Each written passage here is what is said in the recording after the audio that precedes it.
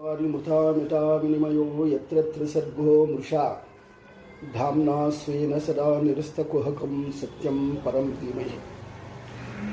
प्रथमो हनुमन्नाम द्वितीयो भीमेव च पूर्णप्रज्ञतृतीयस्तु भगवत्कार्यसाधकः पूज्याय राघवेन्द्राय सत्यधर्मरताय च भजतां कल्पवृक्षाय नमतां कामधेनवे दुर्वादिध्वान्तरे वैष्णववृन्दे वन्दे श्रीराघवेन्द्रगुरुवे नमोऽत्यन्तदयाळु पदवाक्य प्रमाणज्ञं मध्वरातं तपोनिधिं गोविंद पंडितं वंदे गोविंद पदतल्लचं। ಶ್ರೀಮದ್ಭಾಗವತ ಮಹಾಪುರಾಣ ಪಂಚಮ ಸ್ಕಂದದೊಳಗಡೆ 18ನೇ ಅಧ್ಯಾಯದಲ್ಲಿ ನಾವು ನೋಡಬೇಕಾಗಿದೆ. ಹಿಂದೆ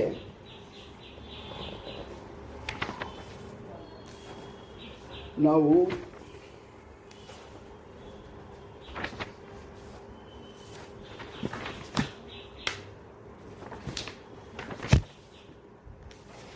ಗಂಗಾವತರಣ ಅದರೊಳಗಡೆ ಗಂಗೆ ಹೇಗೆ ಉದ್ಭವ ಆಯಿತು, ಅದು ಮೇರು ಪರ್ವತ ಅಲ್ಲಿ ಹೇಗೆ ಬಂತದು, ಅಲ್ಲಿ 4 ಕವಲುಗಳಾಗಿ 4 ದಿಕ್ಕಿಗೆ ಹೇಗೆ ಪ್ರಯಾಣ ಮಾಡಿತು ಹಾಗೆ ಅಂತನ್ನುವಂಥದ್ದು ಗಮನಿಸ್ತಾ, ಮತ್ತು ಹಾಗೆ ಭದ್ರಾಶ್ವಖಂಡ ಅಂದರೆ ಭದ್ರಾಶ್ವಖಂಡ, ಭದ್ರಶ್ರವ, ಹೈವದನ ಮೂರ್ತಿ, ಈ ಖಂಡಗಳು ಏನು 9 ಖಂಡಗಳಿದೆಯೋ ಅದರ ಬಗ್ಗೆ ಇಲ್ಲಿ ವಿವರಣೆ ನಾವು ನೋಡಬೇಕಾಗಿದೆ. ಈ ಭದ್ರಾಶ್ವಖಂಡ ಅದರ ಒಳಗಿರುವಂಥ ಭಗವಂತನ ರೂಪ ಹೈವದನ ಮೂರ್ತಿ ಅಂತನ್ನುವಂಥದ್ದು ಅಲ್ಲಿ ಇರ್ತಾರೆ. ಮುಂದೆ ಅದನ್ನು ನೋಡೋದಾದರೆ ಶುಕಮುನಿ ಹೇಳ್ತಾ ಇದ್ದಾರೆ, ಭದ್ರಾಶ್ವಖಂಡದಲ್ಲಿಯೂ ಭದ್ರಶ್ರವನೆಂಬ ಧರ್ಮಪುತ್ರನು ಅವನ ಕುಲದ ಹಿರಿಯರು ಲಕ್ಷ್ಮೀ ಬ್ರಹ್ಮಾದಿ ದೇವತೆಗಳಿಗೆ ಅತ್ಯಂತ ಪ್ರಿಯವಾದ ಧರ್ಮಪ್ರವರ್ತಕವಾದ ಸಾಕ್ಷಾತ್ ಭಗವಾನ್ ವಾಸುದೇವನ ಹೈವದನ ನಾಮಕ ರೂಪವನ್ನು ಏಕಾಗ್ರಚಿತ್ತೆಯಿಂದ ಹೃದಯದಲ್ಲಿ ಇರಿಸಿಕೊಂಡು ಈ ಮಂತ್ರ ಹಾಗೂ ಸ್ತೋತ್ರಗಳನ್ನು ಜಪಿಸುತ್ತಾ ಆರಾಧಿಸುತ್ತಾರೆ. ಓಂ ನಮೋ ಭಗವತೆ ಧರ್ಮಾಯ ಆತ್ಮಶೋಧನಾಯ ನಮ ಇತಿ ಹಾಗೆಂತನ್ನುವಂಥ ಮಂತ್ರವನ್ನು ಅಲ್ಲಿ ಜಪಿಸಿ ಆರಾಧನೆ ಮಾಡ್ತಾರೆ. ಭದ್ರಶ್ರವ ಮುಂತಾದವರು ಹೇಳ್ತಾ ಇದ್ದಾರೆ, ಜಗಜ್ಜನ್ಮಾದಿ ಕರ್ತೃತ್ವ ಧರ್ಮಸ್ವರೂಪನಾದ ಅಶುದ್ಧ ಬುದ್ಧಿಯವರಾದ ಜೀವರನ್ನು ಜ್ಞಾನಾನಂದಾದಿಗಳಿಂದ ಶುದ್ಧಿಗೊಳಿಸುವ ಭಗವಾನ್ ಹೈವದನ ಮೂರ್ತಿಗೆ ನಮಸ್ಕಾರ. ಆಹಾ, ಜೀವರ ಬುದ್ಧಿಯನ್ನು ಅಶುದ್ಧವಾಗಿರಿಸುವ ಭಗವಂತನ ಲೀಲೆ ಅದ್ಭುತ. ಏಕೆಂದರೆ ಜನರು ಮಾರಕನಾದ ಮೃತ್ಯುವನ್ನು ತಿಳಿಯದಂತಿರುತ್ತಾರೆ. ತಂದೆಯ ಉತ್ತರಕ್ರಿಯೆ ಮಾಡಿ ಬಂದ ಮಗ ಬದುಕು ಆಸೆ ಹೊತ್ತು ನಿಷಿದ್ಧ ಪದಾರ್ಥಗಳನ್ನು ಚಿಂತಿಸುತ್ತಾ ಪಾಪ ಸಾಧನ ಮಾಡುವಂತೆ ಅವುಗಳನ್ನು ಸೇವಿಸುತ್ತಾನೆ. ಆ ಪಾಪದಿಂದ ತನ್ನ ಜ್ಞಾನವನ್ನು ಮರೆಯಾಗುವಂತೆ ಮಾಡಿಕೊಂಡು ತಿರುಗಿ ಪಾಪ ಮಾಡುತ್ತಾನೆ. ಭಗವಂತ ಹಾಗೆ ಮೋಹ ಉಂಟು ಮಾಡುತ್ತಾನೆ. ಇದು ಪ್ರತಿಯೊಬ್ಬರಿಗೂ ನಡೆಯುವಂಥ ವಿಷಯಗಳು. ಅದನ್ನು ಭಗವಂತ ಮೆಚ್ಚಿಕೊಳ್ತಾ ಇದ್ದಾರೆ. ಏನಂತಂದರೆ ಅವನ ಲೀಲೆ ಕೂಡ ನಾವು ಮೆಚ್ಚಿಕೋಬೇಕಾಗ. ಏಕೆಂದರೆ ನಮಗೆ ಮೃತ್ಯು ಬಂದಿದೆ ಅಂತನ್ನುವಂಥದ್ದು ತಿಳಿಕೊಂಡು ಕೂಡ ಯಾರು ಮಗನಾಗಿ ಹುಟ್ಟಿರ್ತಾನೋ ಅವನು ತಂದೆಯ ಶ್ರಾದ್ದ ಕರ್ಮಗಳನ್ನ ಮಾಡಿ ಕೂಡ ತನಗೆ ಮೃತ್ಯು ಬರಲ್ಲ ಅಂತನ್ನುವಂಥದ್ದು ತಿಳ್ಕೊಂಡು ಅವನು ಮಾಡಬೇಕಾದ ಕಾರ್ಯಕ್ರಮಗಳನ್ನ ಮಾಡದೆ ನಿಷಿದ್ಧ ಕರ್ಮಗಳನ್ನ ಮಾಡಿ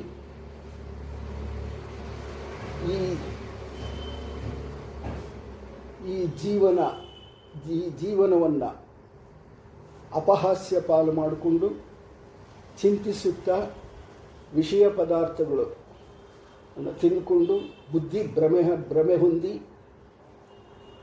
ಜ್ಞಾನವನ್ನು ಮರೆಯಾಗುವಂತೆ ಮಾಡಿಕೊಂಡು ತಿರುಗಿ ಪಾಪ ಮಾಡ್ತಾನೆ ಇರ್ತಾನೆ. ಇದು ಭಗವಂತ ಈ ಇಂದ್ರಿಯಗಳಿಂದ ಮಾಡಿದಂಥ ಈ ಇಂದ್ರಿಯಗಳನ್ನ ಸೃಷ್ಟಿಸದ್ದೇ ಭಗವಂತ ಇದಕ್ಕೋಸ್ಕರ. ಪ್ರತಿಯೊಬ್ಬ ಮಾನವನು ಈ ಇಂದ್ರಿಯ ಜಯ ಹೊಂದಿದರೆ ಆಗಲಿ ಭಗವಂತನ ಇಚ್ಛಾನುಸಾರವಾಗಿ ಮೋಕ್ಷ ಪಡೆಯಬೇಕು ಅಂತನ್ನುವಂಥ ಜ್ಞಾನ ಬರುವುದು ಇಲ್ಲ. ವಿಷಯ ಪದಾರ್ಥಗಳ ಪ್ರಪಂಚ ನಶ್ವರವೆಂದು ಆಧ್ಯಾತ್ಮವಿತ್ತರಾದ ಪಂಡಿತರಾದ ಜ್ಞಾನಿಗಳು ಶಾಸ್ತ್ರಗಳು ಹೇಳುತ್ತಾರೆ, ಧ್ಯಾನದಲ್ಲಿಯೂ ಕಂಡುಕೊಳ್ಳುತ್ತಾರೆ.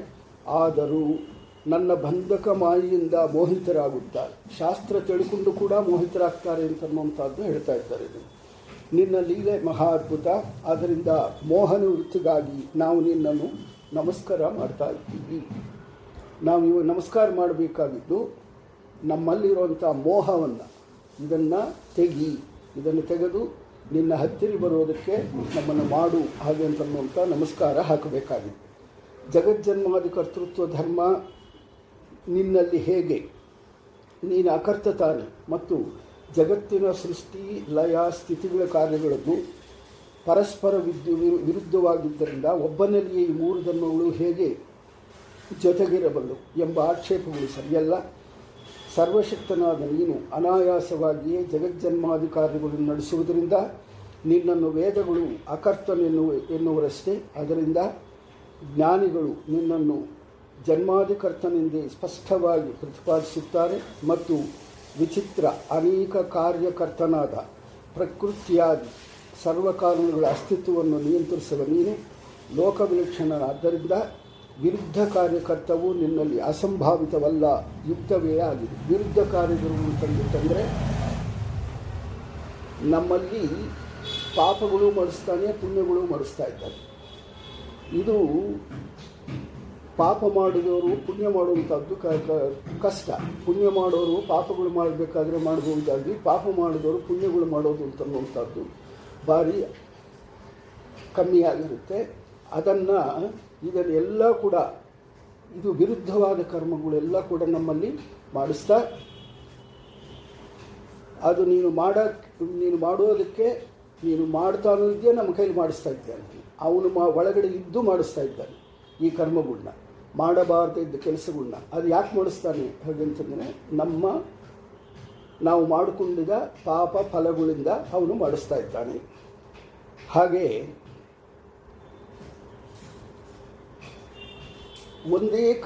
ಒಂದು ವಿಷಯನ ಒಬ್ಬನು ಸೃಷ್ಟಿ ಮಾಡಿದರೆ ಪಾಲನೆ ಮಾಡೋದಾಗಲಿ ನಾಶ ಮಾಡೋದಾಗಲಿ ಇದೆಲ್ಲ ಕೂಡ ನೀನು ಒಬ್ಬನೇ ಅದನ್ನು ಮಾಡ್ತಾ ಇದ್ದಿ. ಅದಕ್ಕೋಸ್ಕರ ನಿಮಗೆ ಜಗಜ್ಜನ್ಮಾದಿ ಕಾರಣ ಹಾಗೆ ಅಂತನ್ನುವಂಥದ್ದು ನಿಮಗೊಬ್ಬನೇ ಅದಕ್ಕೆ ಸರಿ ಹೋಗುತ್ತೆ.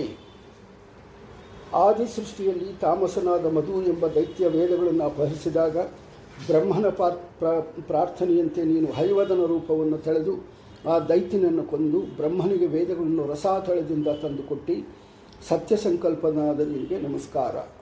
ಈ ವೇದ ಅಂತಂದ್ಬಿಟ್ಟಂದರೆ ಈಗ ವೇದ ವಾಂಗ್ಮಯ ಈ ಜ್ಞಾನವನ್ನು ನೀನು ಹೈವದನ ರೂಪದಿಂದ ಮಧು ಅಂತನ್ನುವಂಥ ರಾಕ್ಷಸನಿಂದ ನಮಗೆ ಕೊಟ್ಟಂಥ ನಿಮಗೆ ನಮಸ್ಕಾರ. ಇದೆಲ್ಲ ಕೂಡ ಅವನು ಭದ್ರಾಶ್ವ ಅಂತನ್ನುವಂಥವನು ಭಗವಂತನ ಅವನು ಪ್ರಾರ್ಥನೆ ಮಾಡ್ತಾ ಇದ್ದಾನೆ. ಈ ಪ್ರಾರ್ಥನೆ ಆ ಖಂಡದೊಳಗಡೆ ಭದ್ರಾಶ್ವ ಖಂಡದೊಳಗಡೆ ಇರುವಂಥ ಯಾರ್ಯಾರು ಇರ್ತಾರೋ ಅವರೆಲ್ಲ ಕೂಡ ಈ ಪ್ರಕಾರವಾಗಿ ಪ್ರಾರ್ಥನೆಗಳು ಭಗವಂತನ ಮಾಡ್ತಾರೆ ಅಂತನ್ನುವಂಥದ್ದು ಹೇಳ್ತಾ ಇದ್ದಾರೆ. ಮತ್ತು ಹರಿವರ್ಷ ಖಂಡದಲ್ಲಿ ಪ್ರಹ್ಲಾದ ನರಸಿಂಹಮೂರ್ತಿ ಇನ್ನೊಂದು ಖಂಡ ಹರಿವರ್ಷ ಖಂಡ ಅಂತನ್ನುವಂಥದ್ದು. ಅದರ ಒಳಗಡೆ ಪ್ರಹ್ಲಾದ ನರಸಿಂಹಮೂರ್ತಿ.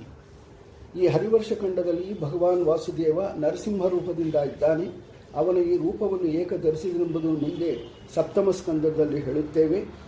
ಮಹಾಪುರುಷರಾದ ಬ್ರಹ್ಮಾದಿ ದೇವತೆಗಳಲ್ಲಿ ಭಕ್ತಿ ಮುಂತಾದ ಗುಣಗಳನ್ನು ಹೊಂದಿರುವ ಮಹಾಭಕ್ತನಾದ ದೈತ್ಯನಾದ ಕುಲವನ್ನು ತನ್ನ ಶೀಲ ಆಚರಣೆಗಳಿಂದ ಪವಿತ್ರಗೊಳಿಸುತ್ತಿರುವ ಪ್ರಹ್ಲಾದನು ಭಕ್ತರಿಗೆ ಪ್ರಿಯನಾದ ಆ ನರಸಿಂಹಮೂರ್ತಿಯನ್ನು ಫಲಕಾಮನೆ ಇಲ್ಲದೆ ಅನನ್ಯ ಭಕ್ತಿಯಿಂದ ಆ ಖಂಡದ ಬೇರೆ ಭಕ್ತರಿಗೂ ಉಪಾಸನೆ ಮಾಡುತ್ತಾ ಈ ಮಂತ್ರ ಸ್ತೋತ್ರಗಳನ್ನು ಜಪಿಸುತ್ತಾನೆ.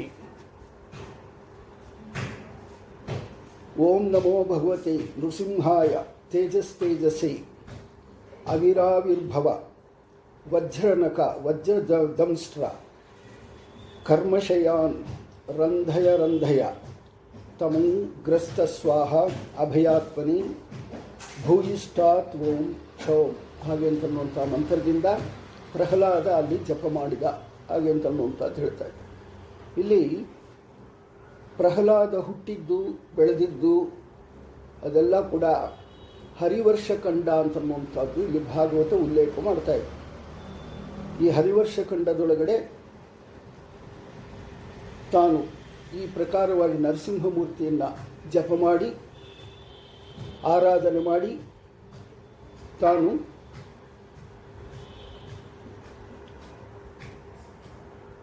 ಈ ಸ್ತೋತ್ರ ಮಾಡಿ ಜಪ ಮಾಡಿದ್ದಾನೆ ಅಂತನ್ನುವಂಥದ್ದು ನಮಗೆ ಇಲ್ಲಿ ತಿಳಿಸ್ತಾ ಇದ್ದಾರೆ.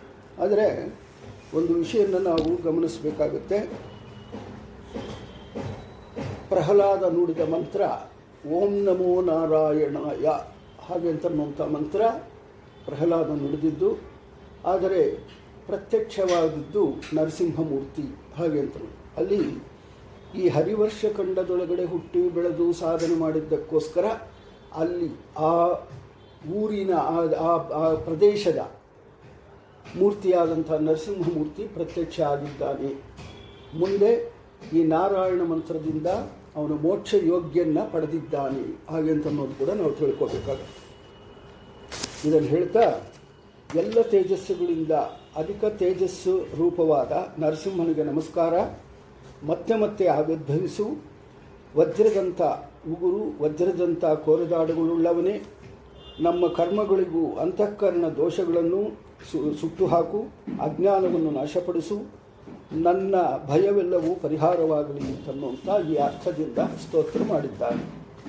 ಸಂಹಾರಕರ್ತನಾದ ನರಸಿಂಹ ಪ್ರಸನ್ನನಾಗಲಿ, ನನಗೆ ಶುಭವಾಗಲಿ, ಮಂಗಳಗಳಾಗಲಿ. ಮಂಗಳಕರನಾದ ಜ್ಞಾನ ಸ್ವರೂಪವಾದ ನರಸಿಂಹನನ್ನು ಮನಸ್ಸಿನಿಂದ ಧ್ಯಾನಿಸಿ ಮನಸ್ಸು ಮಂಗಳಕರನಾದ ನರಸಿಂಹನನ್ನು ಬದಿಸಲಿ. ನಮ್ಮ ಬುದ್ಧಿ ಫಲಕಾಮನ ರಹಿತವಾಗಿ ಅದೋಕ್ಷದಲ್ಲಿ ನಿಲ್ಲಲಿ. ಭಗವತ್ಪ್ರಿಯತರ ಸಂಘ ನಮಗೆ ದೊರಕಲಿ. ಮನೆ ಮಡದಿ ಮಕ್ಕಳು ದೇಹ ಬಂಧುಗಳಲ್ಲಿ ಆಸಕ್ತಿ ಉಂಟಾಗಲಾರದು. ಆಗ ಮನಸ್ಸು ಭಗವಂತನಲ್ಲಿ ನಿಲ್ಲುವುದು. ಪ್ರಾಣಧಾರಣೆಗೆ ಬೇಕಾದಷ್ಟು ವಿಷಯ ಸೇವನೆ ಮಾಡಿ ತೃಪ್ತಿಪಡುವವನು ಮನೋನಿಗ್ರಹ ಸಂಪಾದಿಸಿ ಬೇಗನೆ ಅಪರೋಕ್ಷ ಜ್ಞಾನವನ್ನು ಪಡೆಯುತ್ತಾನೆ. ಇಂದ್ರಿಯಗಳಿಗೆ ಪ್ರಿಯನಾದ ಅಧಿಕವಾಗಿ ವಿಷಯ ಸೇವನೆ ಮಾಡುವನು ಮನೋನಿಗ್ರಹವನ್ನು ಹೊಂದುವುದಿಲ್ಲ, ಅಪರೋಕ್ಷವನ್ನು ಹೊಂದುವುದಿಲ್ಲ. ಮನೋನಿಗ್ರಹ ವಿಷಯ ಸೇವನೆ ಮಾಡಿದರೆ ಮನೋನಿಗ್ರಹವನ್ನು ಸಿಗೋದಿಲ್ಲ, ಅಪರೋಕ್ಷವನ್ನು ಆಗೋದಿಲ್ಲ. ಮನೋನಿಗ್ರಹ ಅಂತನ್ನುವಂಥದ್ದು ಭಾರಿ ಮುಖ್ಯವಾಗಿದ್ದು, ಭಗವದ್ಭಕ್ತರ ಭಗವತ್ಪ್ರಿಯಕರ ಸಂಘದಿಂದ ಮುಕುಂದನ ವಿಕ್ರಮ ಪರಾಕ್ರಮವನ್ನು ವೈಭವವನ್ನು ಹೇಳುವ ಶಾಸ್ತ್ರವನ್ನು ಮತ್ತೆ ಮತ್ತೆ ಸೇವಿಸಿದಾಗ ಕಿವಿಗಳ ಮೂಲಕ ಹೃದಯದೊಳಗಡೆ ಬಂದು ನಿಲ್ಲುವ ಭಗವಂತ ಅಂತಃಕರಣದಲ್ಲಿರುವ ವಿಷಯಾಸಕ್ತಿ ರೂಪವಾದ ಪಾಪವನ್ನು ಕಳೆಯುತ್ತಾನೆ. ಅಂಥ ಭಗವತ್ಪ್ರಿಯರನ್ನು ವಿವೇಕಿಯಾದವನು ಯಾರು ತಾನೇ ಸೇವಿಸಲಾರ. ಈ ಭಗವಂತನ ವಿಷಯ ನಮಗೆ ಅರ್ಥ ಆಗಬೇಕು ಅಂತಂದ್ಬಿಟ್ಟಂದರೆ ನಮ್ಮ ಶ್ರವಣಕ್ಕೆ ಕಾರಣವಾದಂಥ ಕಿವಿ ಅಂತನ್ನುವಂಥದ್ದು ನಮಗೆ ಸರಿಯಾಗಿದ್ದರೆ ಮಾತ್ರ, ಭಗವಂತ ಕರುಣೆ ಮಾಡಿದರೆ ಮಾತ್ರ ನಮಗೆ ಭಗವಂತನ ವಿಷಯಗಳು ಅರ್ಥ ಆಗಿ ವಿಷಯಾಸಕ್ತಿ ರೂಪವಾದ ಪಾಪವನ್ನು ಕೂಡ ನಮಗೆ ಅದನ್ನು ಕಳೀತಾನೆ. ಇಲ್ಲದೇ ಇದ್ದರೆ ವಿಷಯಾಸಕ್ತಿಯಾದಂಥ ಪಾಪಗಳು ನಮ್ಮಲ್ಲಿ ಹಾಗೇ ಇರುತ್ತೆ. ಯಾಕೆಂದರೆ ಕಿವಿ ಇಲ್ಲದೇ ಇದ್ದರೆ ನಮಗೆ ಶಾಸ್ತ್ರಗಳು ಅರ್ಥ ಆಗೋದು ಇಲ್ಲ. ಎಂದು ಶಾಸ್ತ್ರ ಅರ್ಥ ಆಗೋದಿಲ್ವೋ ಆವಾಗ ನಮಗೆ ಅಂತಃಕರಣ ಶುದ್ಧಿ ಅಂತನ್ನುವಂಥದ್ದು ನಡೆಯೋದಿಲ್ಲ ಅಂತನ್ನುವಂಥದ್ದು ಹೇಳ್ತಾ ಇದ್ದಾರೆ. ಯಾರಿಗೆ ಭಗವಂತನಲ್ಲಿ ಭಕ್ತಿ ಇರುವುದೋ ಅವನಲ್ಲಿ ಎಲ್ಲ ಗುಣಗಳು ನೆಲೆಸುತ್ತವೆ. ನಿಷ್ಕಾಮರಾದ ದೇವತೆಗಳು ಅವನಲ್ಲಿ ಪ್ರಸನ್ನರಾಗುತ್ತಾರೆ. ಹೊರಗೆ ನಿಷಿದ್ಧ ವಿಷಯ ಭೋಗಗಳ ಕಡೆಗೆ ಧಾವಿಸುವ ಹರಿಭಕ್ತಿಯನ್ನು ಒಲ್ಲದ ಮನುಷ್ಯನಿಗೆ ದೊಡ್ಡವರ ಗುಣಗಳು ಹೇಗೆ ಬಂದಾವು, ದೊಡ್ಡವರ ಗುಣಗಳಲ್ಲಿ ದೇವತೆಗಳ ಅನುಗ್ರಹವಾದರೂ ಹೇಗೆ ಬಂದಿತ್ತು. ಹರಿಯೇ ಎಲ್ಲ ಶರೀರಗಳಲ್ಲಿ ಮುಖ್ಯವಾಗಿ ಪೋಷಕ. ಮೀನುಗಳಿಗೆ ನೀರಿನಂತೆ ಎಲ್ಲ ಶರೀರಗಳಿಗೆ ಅವನೇ ಬೇಕು. ಅಂಥ ಪರಮ ಮೋಹಕಾರಿಯನ್ನು ಬಿಟ್ಟು ಗೃಹಧರ್ಮದಲ್ಲಿ ಆಸಕ್ತನಾದರೆ ಆಗ ದಂಪತಿಗಳಿಗೆ ವಯಸ್ಸಿನಿಂದ ಮಾತ್ರ ಶ್ರೀತನ ಬಂದಿತು. ಇಂಥ ಶ್ರೀತನ ಶೂದ್ರಾದಿಗಳಲ್ಲಿಯೂ ಇರುತ್ತದೆ, ಕತ್ತೆಗೂ ಇರುತ್ತದೆ. ಅದು ಪೂಜ್ಯತ್ವಕ್ಕೆ ಕಾರಣವಾಗುತ್ತದೆ. ವಯಸ್ಸು ಮೀರಿದರೆ 60 ವರ್ಷ 70 80 ಅಂತಂದ್ಬಿಟ್ಟು ಅಂದ್ಕೊಂಡ್ರೆ ಅವರಿಗೆ ವಯಸ್ಸಿನ ಮೇಲೆ ಮರ್ಯಾದೆ ಆಗಲಿ, ಅವರಿಗೆ ಜ್ಞಾನದ ಮೇಲೆ ಮರ್ಯಾದೆ ಅಂತನ್ನುವಂಥದ್ದು ಇರೋದು ಇಲ್ಲ. ಅದು ಶೂದ್ರರಿಗೆ ಮತ್ತು ಅನ್ಯ ಜಾತಿಯರು ಕೂಡ ವಯಸ್ಸು ಅಂತನ್ನುವಂಥದ್ದು ಬರುತ್ತೆ. ಅದು ದೊಡ್ಡವರು ಅಂತನ್ನುವಂಥದ್ದು ಮಾತ್ರ ಮರ್ಯಾದೆ, ಜ್ಞಾನಿಗಳು ಅಂತನ್ನುವಂಥ ಮರ್ಯಾದೆ ಅವರಿಗೆ ಇರೋದು ಇಲ್ಲ. ಅದರಿಂದ ರಾಜಸ ಸ್ವಭಾವದ ಪುತ್ರಾದಿಗಳಲ್ಲಿ ಆಸಕ್ತಿ, ವಿಷಾದ, ಕೋಪ, ಅಹಂಕಾರ, ಆಸೆ, ಭಯ, ದೈನ್ಯ, ಮನೋವ್ಯಥೆ ಮುಂತಾದವುಗಳಿಗೆ ಮೂಲ ಕಾರಣವಾದ ಜನನ ಮರಣ ರೂಪ ಸಂಸಾರ ಚಕ್ರಕ್ಕೆ ಕಾರಣವಾದ ಗೃಹಧರ್ಮವನ್ನು ಬಿಟ್ಟು ನರಸಿಂಹನ ಪಾದವನ್ನು ಭಜಿಸುವವರಿಗೆ ಭಯವಿಲ್ಲಿದು. ಮತ್ತು ಈ ನರಸಿಂಹನ ಹರಿವರ್ಷ ಖಂಡ ಅದಾದ ಮೇಲೆ ಕೇತುಮಾಲಾ ಖಂಡ ಹಾಗೆ ಅಂತನ್ನೋದ್ರೊಳಗಡೆ ರತಿ, ಕಾಮದೇವ ಹಾಗೆ ಅಂತನ್ನುವಂಥ ಭಗವಂತ ರೂಪಗಳು ಅಲ್ಲಿರುತ್ತೆ.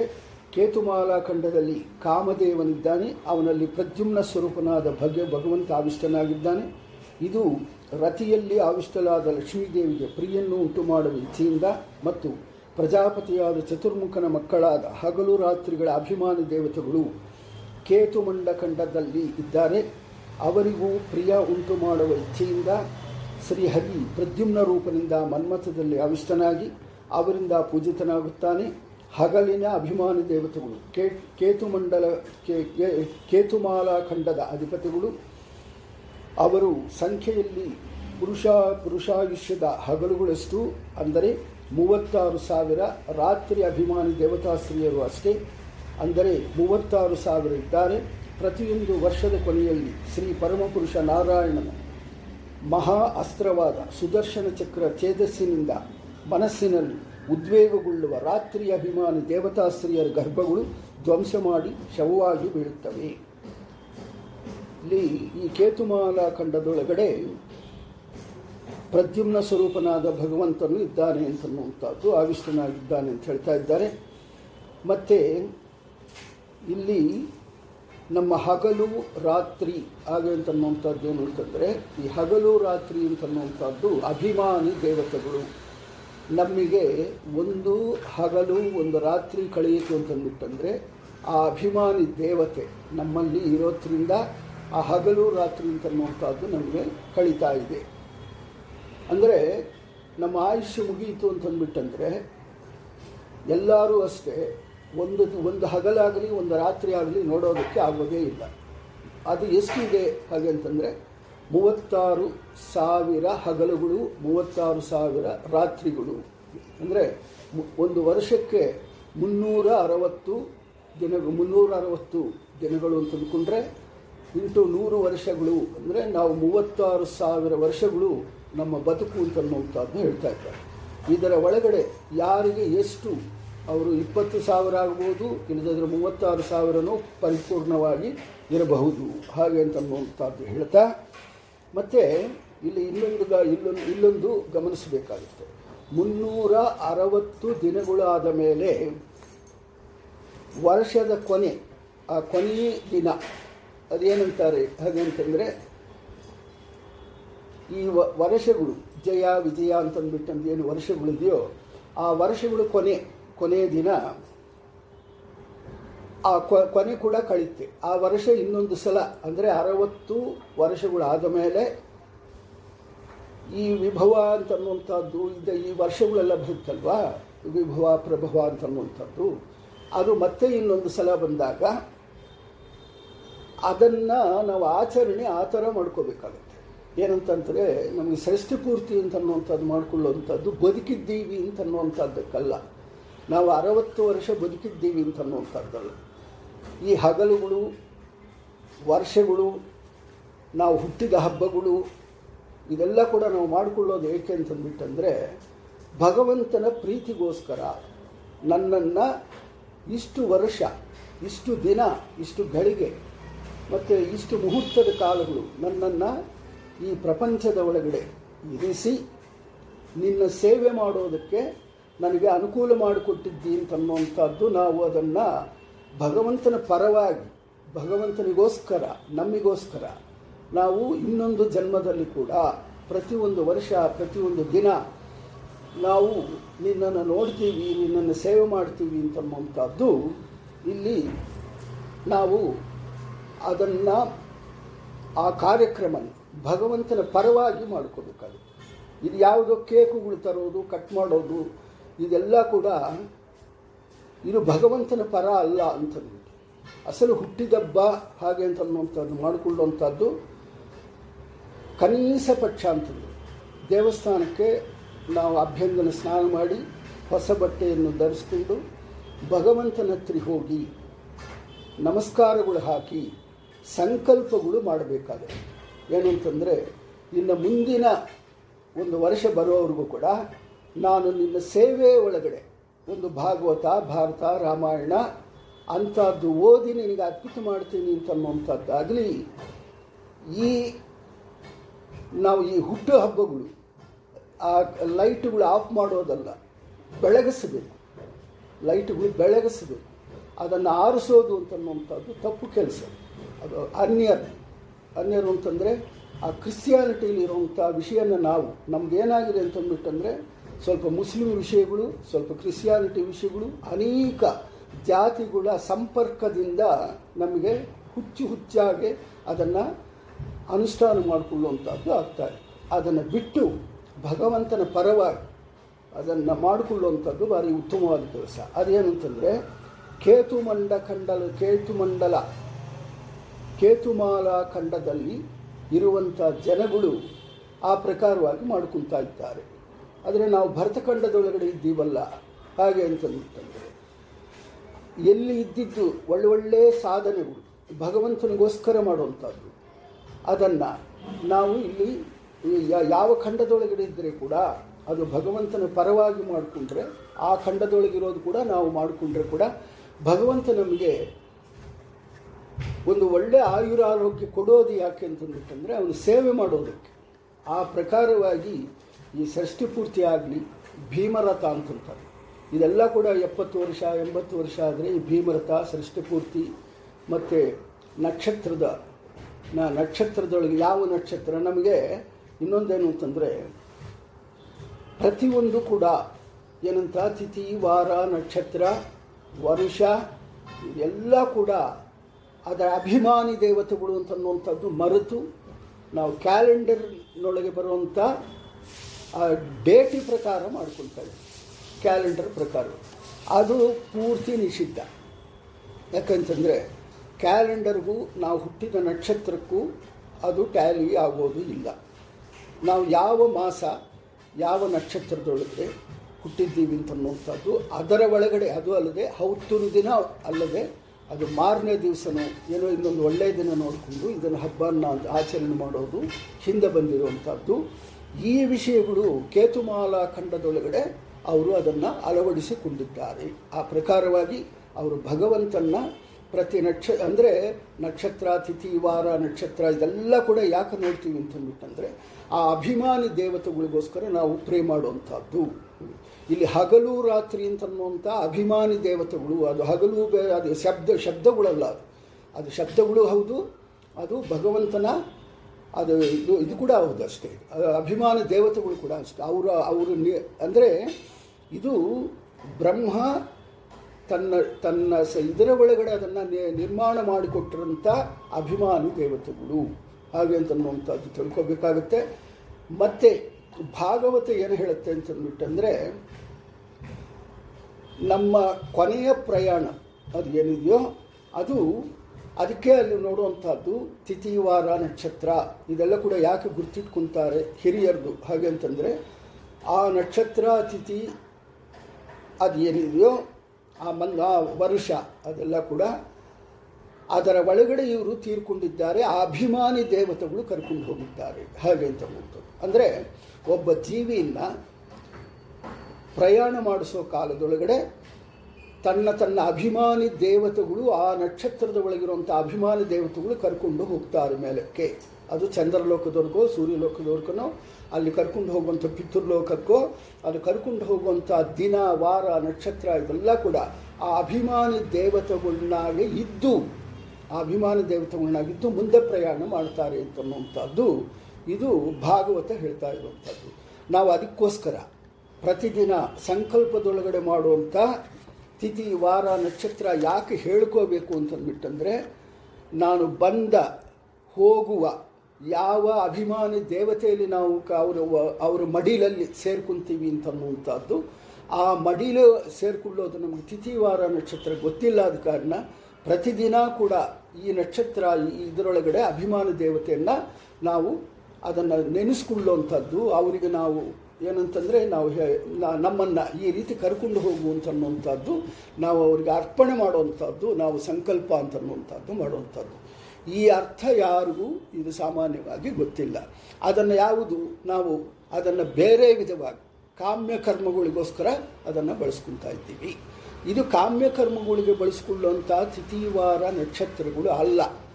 ಇದು ಕಾಮ್ಯ ಕರ್ಮಕ್ಕೆ ಯಾವುದೂ ಉಪಯೋಗ ಕಾಮ್ಯ ಕರ್ಮಗಳಿಗೆ ಬಳಸ್ಕೊಳ್ಳೋ ಹಾಗಿದ್ದರೆ ಮತ್ತೆ ಅದರಿಂದ ಬರುವಂಥ ಏನು ಪುಣ್ಯ ಪಾಪಗಳಿದೆಯೋ ಅದನ್ನು ಅನುಭವಿಸ್ಕೊಂಡು ಇಲ್ಲೇ ಇರಬೇಕಾಗತ್ತೆ.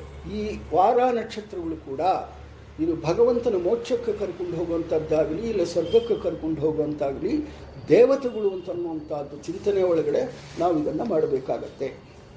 ಮತ್ತು ಹೀಗೆ ಹೇಳ್ತಾ ಇದನ್ನು ಪೂರ್ತಿ ಎಲ್ಲಿ ಹೇಳಿದ್ದಾರೆ ಹಾಗೆ ಅಂತಂದ್ಬಿಟ್ಟು ಇದನ್ನೆಲ್ಲ ಕೂಡ ಮಾಡಿದ್ದೇ ಇದರ ಉದ್ದೇಶದಿಂದ. ಸಂಕಲ್ಪ ಅಂತನ್ನುವಂಥದ್ದು ಅನಾದಿ ಕಾಲದಿಂದ ಬರ್ತಾ ಇದೆ. ಸಂಕಲ್ಪ ಅಂತನ್ನುವಂಥದ್ದು ಇದೆಲ್ಲ ಕೂಡ ಏನಂತಂದರೆ ನಮಗೆ ಒಂದು ಸ್ವಲ್ಪ ಪ್ರದೇಶಗಳು ಮಾತ್ರ ಗೊತ್ತಿದೆ. ನಾವು ನಿನ್ನೆ ಅದನ್ನು ಚರ್ಚೆ ಮಾಡಿದ್ವಿ. ಏನಂತ ನಮ್ಗೆ ಯಾವುದೋ ಒಂದು ದೆಹಲಿ ಗೊತ್ತಿದೆ, ಬದ್ರಿ ಗೊತ್ತಿದೆ, ಅಮೆರಿಕಾ ಗೊತ್ತಿದೆ, ಹಾಗೆ ಅಂತನ್ನುವಂಥದ್ದು ಸ್ವಲ್ಪ ವಿಷಯಗಳು ಮಾತ್ರ ನಮಗೆ ಗೊತ್ತಿರುವಂಥದ್ದು. ಈ ಸಾಧಕರಿಗೆ ಈ ಖಂಡಗಳೆಲ್ಲ ಕೂಡ ಅದರ ಪರಿಚಯಗಳೆಲ್ಲ ಕೂಡ ಇರೋದ್ರಿಂದ ನಮ್ಮ ಜಂಬೂ ದ್ವೀಪದೊಳಗಡೆ ಯಾರ್ಯಾರು ಇದ್ದಾರೋ ಅವರಿಗೆಲ್ಲರಿಗೂ ಕೂಡ ಈ ಭಗವಂತನ ವಿಷಯಗಳು ಇದೆಲ್ಲ ಕೂಡ ತಿಳಿಯಲಿ ಅಂತನ್ನುವಂಥ ವಿಷಯಕ್ಕೆ ಅವರು ಬರೆದಿಟ್ಟಿದ್ದಾರೆ. ಅಲ್ಲಿ ನಮ್ಮ ಸ್ವಪ್ರಯೋಜನಗಳಿಗೋಸ್ಕರ ಅದನ್ನು ಮಾಡ್ಕೊಳ್ತಾ ಇದ್ದೀವಿ ಅಂತನ್ನುವಂಥ ಉದ್ದೇಶಗಳು ಅವರಲ್ಲಿ ಇಲ್ಲ. ನಾವು ಅದನ್ನು ಸ್ವಪ್ರಯೋಜನಕ್ಕೋಸ್ಕರ ಬಳಸ್ಕೊಳ್ತಾ ಇದ್ದೀವಿ. ಇದೆಲ್ಲ ಕೂಡ ಇಲ್ಲಿಂದ ಅಂತಂದ್ಬಿಟ್ಟಂದರೆ ನಮ್ಮ ಹಿರಿಯರು ಯಾರು ಪುರಾಣಕಾರರಾಗಲಿ ಹಿರಿಯರಾಗಲಿ ಈ ಪ್ರಕಾರವಾಗಿ ಮೊದಲೇ ಹೇಳಿದರೆ ನಾವು ಈ ಹುಟ್ಟಿದಬ್ಬ ಅಂತನ್ನುವಂಥದ್ದೇ ಅಜ್ಞಾನದಿಂದ ಮಾಡ್ಕೊಳ್ತಾ ಇದ್ದೀವಿ. ಅದನ್ನು ಮಾಡ್ಕೋಬೇಕಂತ ಪದ್ಧತಿಯಲ್ಲಿ ಯಾರನ್ನು ಹೇಳಿದ್ದರೆ ಇಲ್ಲದಿದ್ದರೆ ಇಲ್ಲದಿದ್ದರೆ ಮಾಡ್ಕೋಬಾರದು ಅಷ್ಟೇ. ಮಾಡಿಕೊಳ್ಳೋ ಹಾಗಿದ್ದರೆ ಭಗವಂತನ ಪರವಾಗಿ ನಾವು ಭಾಗವತ ಓದ್ತಾ ಇದ್ದೀವಿ. ನಾವು ಯಾವುದೋ ಬೇರೆ ಗ್ರಂಥಗಳು ಓದ್ತಾ ಇದ್ದೀವಿ. ಭಾಗವತನ ಯಾಕೆ ಓದ್ತಾ ಇದ್ದೀವಿ ಅಂತಂದರೆ ಇಂಥ ವಿಷಯಗಳು ನಮ್ಮಲ್ಲಿ ಇಲ್ಲದೇ ಇದ್ದನ್ನು ನಾವು ಅಳವಡಿಸ್ಕೊಳ್ಳೋದಕ್ಕೋಸ್ಕರ ಇಂಥದ್ದೆಲ್ಲ ಕೂಡ ನಾವು ತಿಳ್ಕೋಬೇಕಾಗಿದೆ. ಹೀಗೆ ಹೇಳ್ತಾ ಅತ್ಯಂತ ಮನೋಹರವಾದ ನಡಿಗೆಯ ಬೆಡಗಿನಿಂದಲೂ ಆಕರ್ಷವೆನಿಸುವ ಚೆಲುವಾದ ಕಿರುನಗೆ ನೋಟಗಳ ಬೆಡಗಿನಿಂದಲೂ ಕೊಂಚ ಮೇಲೆತ್ತಿದ ಮೋಹಕವಾದ ಹುಬ್ಬುಗಳಿಂದ ಆಕರ್ಷಿತವಾದ ಮುಖಕಮಲ ಕಾಂತಿಯಿಂದಲೂ ನೋಡುವವರ ಕಣ್ಣುಗಳನ್ನು ಆನಂದಗೊಳಿಸುತ್ತಾ ರಮಾದೇವಿಯನ್ನು ಪ್ರದ್ಯುಮ್ನನು ರತಿದೇವಿಯನ್ನು ಕಾಮದೇವನು ಸಂತೋಷಗೊಳಿಸುತ್ತಾರೆ. ಅಲ್ಲಿ ನಡೆಯುವಂಥ ವಿಷಯಗಳಿಗೆಲ್ಲ ಭಗವಂತನ ಜ್ಞಾನೋಚ್ಛ ರೂಪವಾದ ಪ್ರದ್ಯುಮ್ನ ರೂಪವನ್ನು ರಮಾದೇವಿಯು, ಭಗವಂತನ ಪ್ರಾಕೃತ ಪ್ರತಿಮಾ ರೂಪವಾದ ಕಾಮದೇವನನ್ನು ರಮಾದೇವಿಯು, ಪ್ರತಿಮಾ ರೂಪಗಳಾದ ರತಿದೇವಿಯು ಉತ್ತಮ ಧ್ಯಾನ ಯೋಗದಿಂದ ರಾತ್ರಿಗಳಲ್ಲಿ ಬ್ರಹ್ಮಕುಮಾರಿಯೊಂದಿಗೂ ಹಗಲುಗಳಲ್ಲಿ ಅವರ ಪತಿಗಳೊಂದಿಗೂ ಸೇವಿಸುತ್ತಾಳೆ. ಈ ಮಂತ್ರವನ್ನು ಸ್ತೋತ್ರವನ್ನು ಜಪ ಮಾಡುತ್ತಾರೆ. ಭಗವಂತನ ಜ್ಞಾನೋಚ್ಛ ರೂಪವಾದ ಪ್ರದ್ಯುಮ್ನ ರೂಪವನ್ನು ರಮಾದೇವಿಯು, ಇದು ಅವರು ಯಾರಂತಂದರೆ ಭಗವಂತನ ರೂಪಗೊಂಡ ಅವರ ಪತ್ನಿಯರು ಯಾವ ಪ್ರಕಾರವಾಗಿ ನೋಡ್ತಾ ಇದ್ದಾರೆ. ಭಗವಂತನ ಪ್ರಾಕೃತ ಪ್ರತಿಮಾ ರೂಪವಾದ ಕಾಮದೇವನನ್ನು ರಮಾದೇವಿಯು, ಪ್ರತಿಮಾ ರೂಪಗಳಾದ ರತಿದೇವಿಯು ಉತ್ತಮ ಧ್ಯಾನ ಯೋಗದಿಂದ ರಾತ್ರಿಗಳಲ್ಲಿ ಬ್ರಹ್ಮಕುಮಾರಿಯೊಂದಿಗೆ ಹಗಲುಗಳಲ್ಲಿ ಅವರ ಪತಿಗಳೊಂದಿಗೂ ಸೇವಿಸುತ್ತಾಳೆ. ಈ ಮಂತ್ರವನ್ನು ಸ್ತೋತ್ರವನ್ನು ಜಪ ಮಾಡ್ತಾರೆ ಅಂತ ನೋಡ್ತಾರೆ. ಓಂ ಹ್ರಾಂ ಹ್ರೀಂ ಹ್ರೂಂ ಓಂ ನಮೋ ಭಗವತೆ ಹೃಷಿಕೇಶಾಯ ಸರ್ವವಿಶೇಷವಿತ್ ಕ್ಷೇತ್ರಾತ್ಮನಿ ಆಕೂತಿನಾಂ ಚಿತ್ತಾನಾಂ ಚೇತನಾಂ ವಿಶೇಷಾಣಾಂ ಛಾಧಿಪತಿಯೇ ಷೋಡಶಕಳಾಯ ಛಂದೋ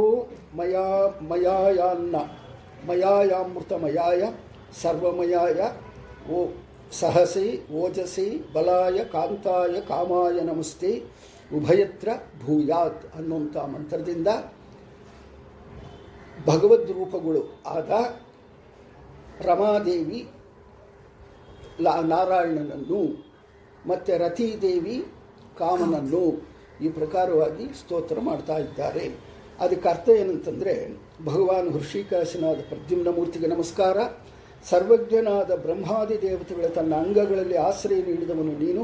ಅಭಿಪ್ರಾಯಗಳು, ಚಿತ್ತವೃತ್ತಿಗಳು, ಮನಸ್ಸು, ಬುದ್ಧಿ ಮುಂತಾದ ನಾನಾ ಮನಸ್ಸುಗಳು ಇವುಗಳಿಗೆ ಅಧಿಪತಿ. 11 ಇಂದ್ರಿಯ ಮತ್ತು 5 ಭೂತಗಳೆಂಬ ಷೋಡಶ ಕಲೆಯಿಂದ ನಿಯಾಮಕ. ವೇದ ಪ್ರತಿಪಾದ್ಯದಲ್ಲಿ ಮುಖ್ಯ.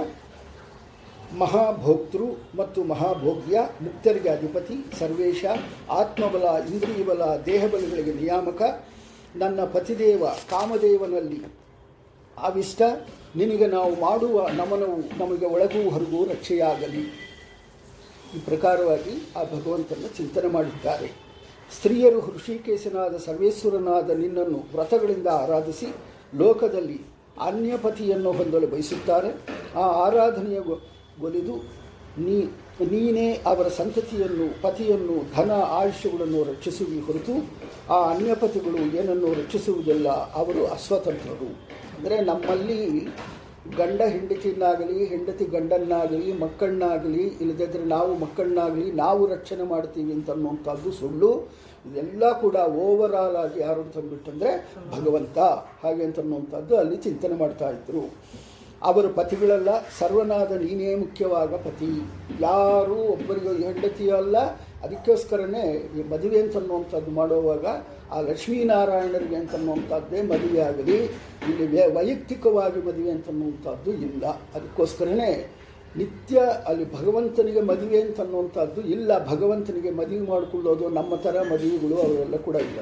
ಅವರು ಇದ್ದಾರೆ ಅಷ್ಟೇ, ಕಲಿತು ಇದ್ದಾರೆ ಹಾಗೆ ಅಂತನ್ನೋದು. ಅವರಿಗೆ ನಮ್ಮ ಥರ ಮಂಗಳಸೂತ್ರ ಕಟ್ಟೋದು, ಮದುವೆ ಮಾಡೋದು ಇದೆಲ್ಲ ಏನು ಅಂತಂದರೆ ನಮ್ಮ ಸಂತೋಷಕ್ಕಾಗಿ ನಾವು ಮಾಡಿಕೊಳ್ಳುವಂಥ ಕರ್ತವ್ಯಗಳನ್ನ ಭಗವಂತನಿಗೆ ಮಾಡಿಸಿ ಅದನ್ನು ಆನಂದ ಪಡುವಂಥದ್ದು. ಯಾಕಂತಂದರೆ ನಮಗೆಂದು ಭಗವಂತನ ಪೂರ್ತಿಯಾಗಿ ಚಿಂತನೆ ಮಾಡಬೇಕು ಅಂತನ್ನುವಂಥದ್ದು ಗೊತ್ತಿಲ್ಲದೇ ಇದ್ದರೆ ನಮ್ಮ ವೈಯಕ್ತಿಕ ವಿಷಯಗಳ ಪ್ರಕಾರವನ್ನೇ ಭಗವಂತನಿಗೆ ಅದನ್ನು ಅರ್ಪಿತ ಮಾಡಿ ಅದನ್ನು ನಾವು ಸಂತೋಷ ಪಡುವಂಥದ್ದು ಆಗ್ತಾಯಿದೆ. ಮೊತ್ತದಲ್ಲಿ ಏನು ಅಂತಂದ್ಬಿಟ್ಟಂದರೆ ಭಗವಂತನಿಗೆ ಈ ಮದುವೆ ಅಂತನ್ನುವಂಥದ್ದು ಏನು ತಿರುಮಲ ಒಳಗಡೆ ಪ್ರತಿ ದಿನ ಕೂಡ ಏನು ನಡೆಯುತ್ತೋ ಅದು ನಮ್ಮ ಸಂತೋಷಕ್ಕಾಗಿ ಅಷ್ಟೇ. ಅದು ಭಗವಂತನಿಗೆ ಆ ವಿಧವಾದಂಥ ಕಲ್ಯಾಣೋತ್ಸವ ಅಂತನ್ನುವಂಥದ್ದು ಭಗವಂತನಿಗೆ ಇಲ್ಲ. ಅವನಿಗೆ ನಿತ್ಯ ಕಲ್ಯಾಣ. ಇಲ್ಲಿ ಕೂಡ ನಿತ್ಯ ಕಲ್ಯಾಣ ನಡೀತಾ ಇದೆ ಅಂತ ಹೇಳ್ತಾರೆ. ಮದುವೆ ಮಾಡಿಕೊಂಡು ಮಂಗಳಸೂತ್ರಗಳು ಅಂತಂದರೆ ಏನಂತ ಅರ್ಥ? ಬಂಧ ಅಂತನ್ನೋ. ಅವರಿಗೆ ಯಾವ ಬಂಧನಗಳು ಇಲ್ಲ. ಮಂಗಳಸೂತ್ರ ಅಂತನ್ನುವಂಥದ್ದು ಒಂದು ಬಂಧ.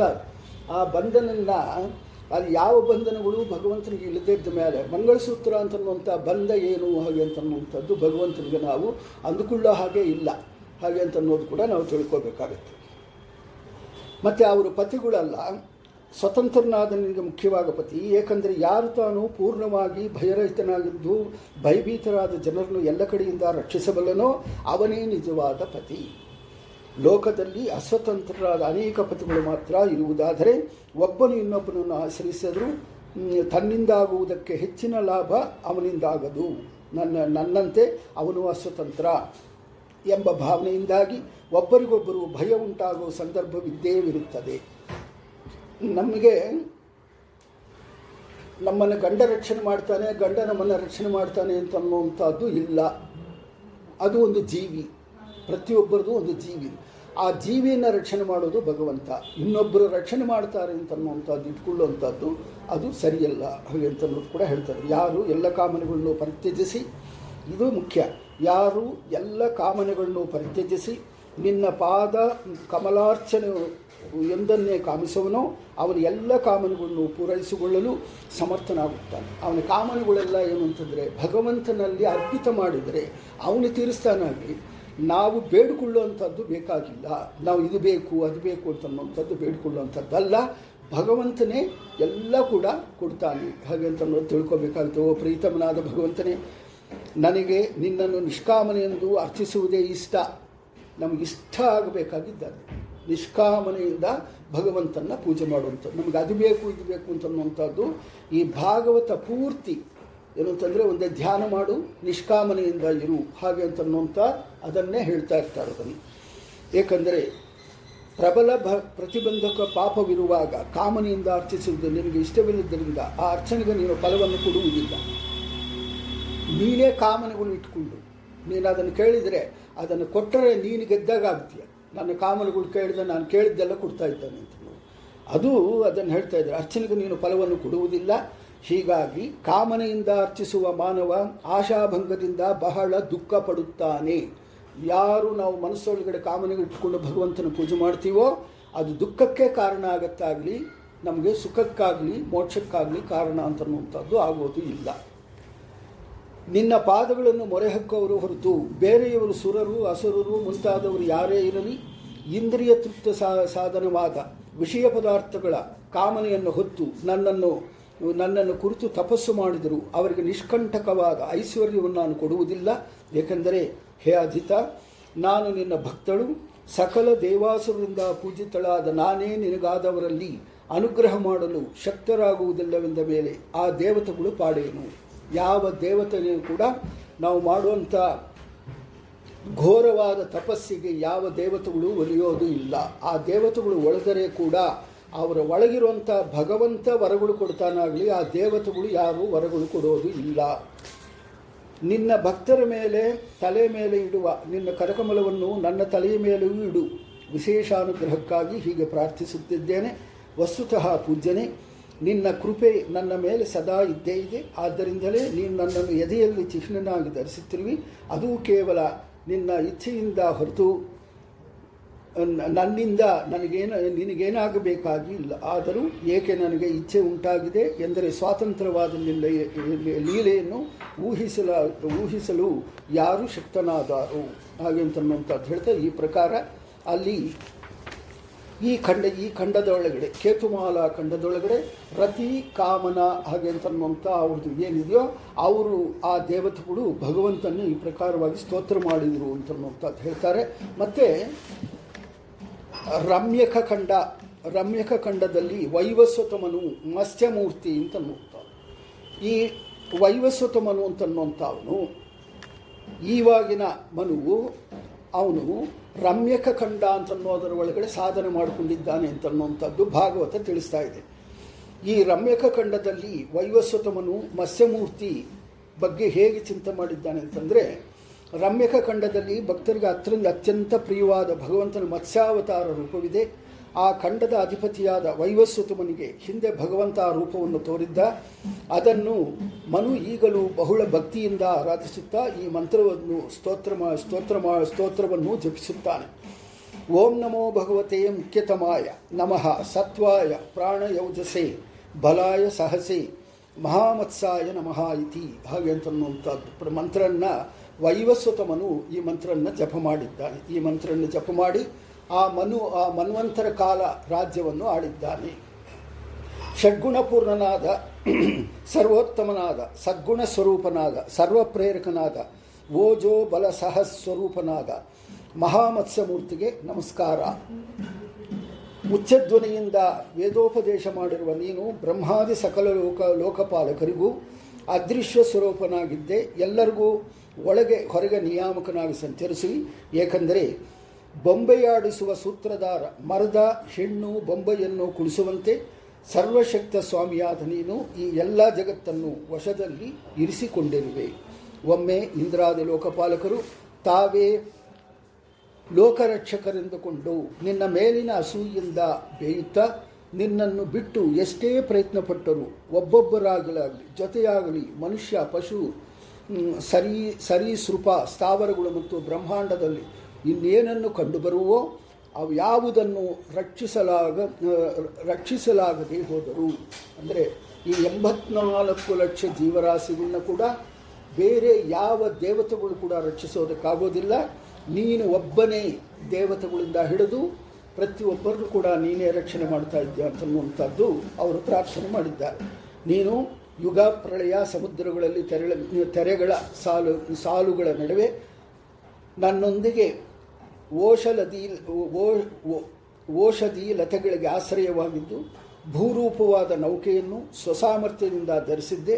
ಹೇ ಪರಾಕ್ರಮಿಯೇ, ಜಗತ್ತಿಗೆ ಪ್ರೇರಣೆ ನೀಡುವ ಸ್ವಭಾವನಾದ ನಿನಗೆ ನಮಸ್ಕಾರ.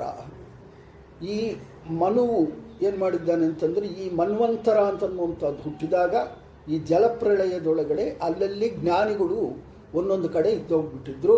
ಅವ್ರನ್ನೆಲ್ಲ ಕೂಡ ಮತ್ಸ್ಯರೂಪಕನಾಗಿ ಈ ಭಗವಂತ ಆ ಜ್ಞಾನಿಗಳನ್ನೆಲ್ಲ ಸೇರಿಸಿ ಈ ವೈವಸ್ವತ ನಾಮಕ ಈ ಮನುವಿಗೆ ಆ ಜ್ಞಾನಿಗಳನ್ನೆಲ್ಲ ಕೂಡ ಒಟ್ಟಿಗೆ ಸೇರಿಸಿ ಅದನ್ನು ಮಾಡಿದ್ದಾನೆ ಮತ್ಸ್ಯರೂಪಜ್ಞಾನಂತ ಭಗವಂತ ಅಂತನ್ನುವಂಥದ್ದು. ಅಂಥ ಮತ್ಸ್ಯರೂಪಜ್ಞಾನಂತ ಭಗವಂತನಿಗೆ ನಮಸ್ಕಾರ ಅಂತ. ಹಿರಣ್ಮಯ ಖಂಡದಲ್ಲಿ ಭಗವಂತನಿಗೆ ಭಕ್ತರಿಗೆ ಅತ್ಯಂತ ಪ್ರಿಯವಾದ ಕೂರ್ಮರೂಪಿ ಧರಿಸಿ ಮತ್ತು ಈ ಹಿರಣ್ಮಯ ಖಂಡ ಅಂತನ್ನುವಂಥದ್ದು ಮುಂದೆ ಅದಕ್ಕೆ ಕೂರ್ಮಮೂರ್ತಿ ಅಂತನ್ನುವಂಥದ್ದು, ಆರ್ಯಮ ಮತ್ತು ಕೂರ್ಮಮೂರ್ತಿ ಅಂತನ್ನುವಂಥ ಆರ್ಯಮ ಅಂತನ್ನುವಂಥ ದೇವತೆ, ಕೂರ್ಮರೂಪಿ ಅಂತನ್ನುವಂಥದ್ದು ಅವರ ಭಗವಂತ. ಆ ಭಗವಂತ ಆ ಖಂಡದ ಒಳಗಡೆ ಭಕ್ತರಿಗೆ ಅತ್ಯಂತ ಪ್ರಿಯವಾದ ಕೂರ್ಮರೂಪ ಧರಿಸಿ ವಾಸ ಮಾಡುತ್ತಿದ್ದಾನೆ. ಪಿತೃಗಳಿಗೆ ಅಧಿಪತಿಯಾದ ಆರ್ಯಮನು ಆ ಖಂಡದ ಬೇರೆ ಜನರೊಂದಿಗೆ ಕೂರ್ಮಮೂರ್ತಿಯನ್ನು ಆರಾಧಿಸುತ್ತಾನೆ. ಈ ಮಂತ್ರವನ್ನು ಸ್ತೋತ್ರ ಮಾಡುತ್ತಾರೆ ಅಂತನ್ನುವಂಥದ್ದು. ಓಂ ನಮೋ ಭಗವತೆ ಅಕೂಪಾರಾಯ ಸರ್ವಸತ್ವಗುಣ ವಿಶೇಷಣಾಯ ನೋಪಲಕ್ಷಿತ ಸ್ಥಾನಾಯ ನಮೋ ವರ್ಷಣೆ ನಮೋ ಭೂಯಸೆ ನಮೋ ವಸ್ಥಾನಾಯ ನಮಸ್ತೆ. ಸಮುದ್ರದಲ್ಲಿ ಸಂಚರಿಸುವ ಆಕೂಪ ಆರ ಅಂದರೆ ಬಾವಿಯಲ್ಲಿ ಇರುವವನಲ್ಲಿ, ಬಾವಿ ಸಾಲದೆಂದು ಸಮುದ್ರದಲ್ಲಿ ಸಂಚರಿಸುವವನು, ಎಲ್ಲ ಪ್ರಾಣಿಗಳ ಗುಣಗಳನ್ನು ವಿಶೇಷವಾಗಿ ಪ್ರೇರಿಸುವನು, ನೀರಿನಲ್ಲಿ ಸಂಚರಿಸುವುದರಿಂದ ಅವನ ಸ್ಥಾನವನ್ನು ತಿಳಿಯಲಾಗದು, ಪ್ರಾಕೃತ ದೇಹರಹಿತ ಅನಂತರೂಪ ಜಗತ್ತಿಗೆ ಆಧಾರ, ಇಂಥ ಕೂರ್ಮಮೂರ್ತಿ ಭಗವಂತನಾದ ನಿನಗೆ ನಮಸ್ಕಾರ. ಅಂದರೆ ಇಲ್ಲಿ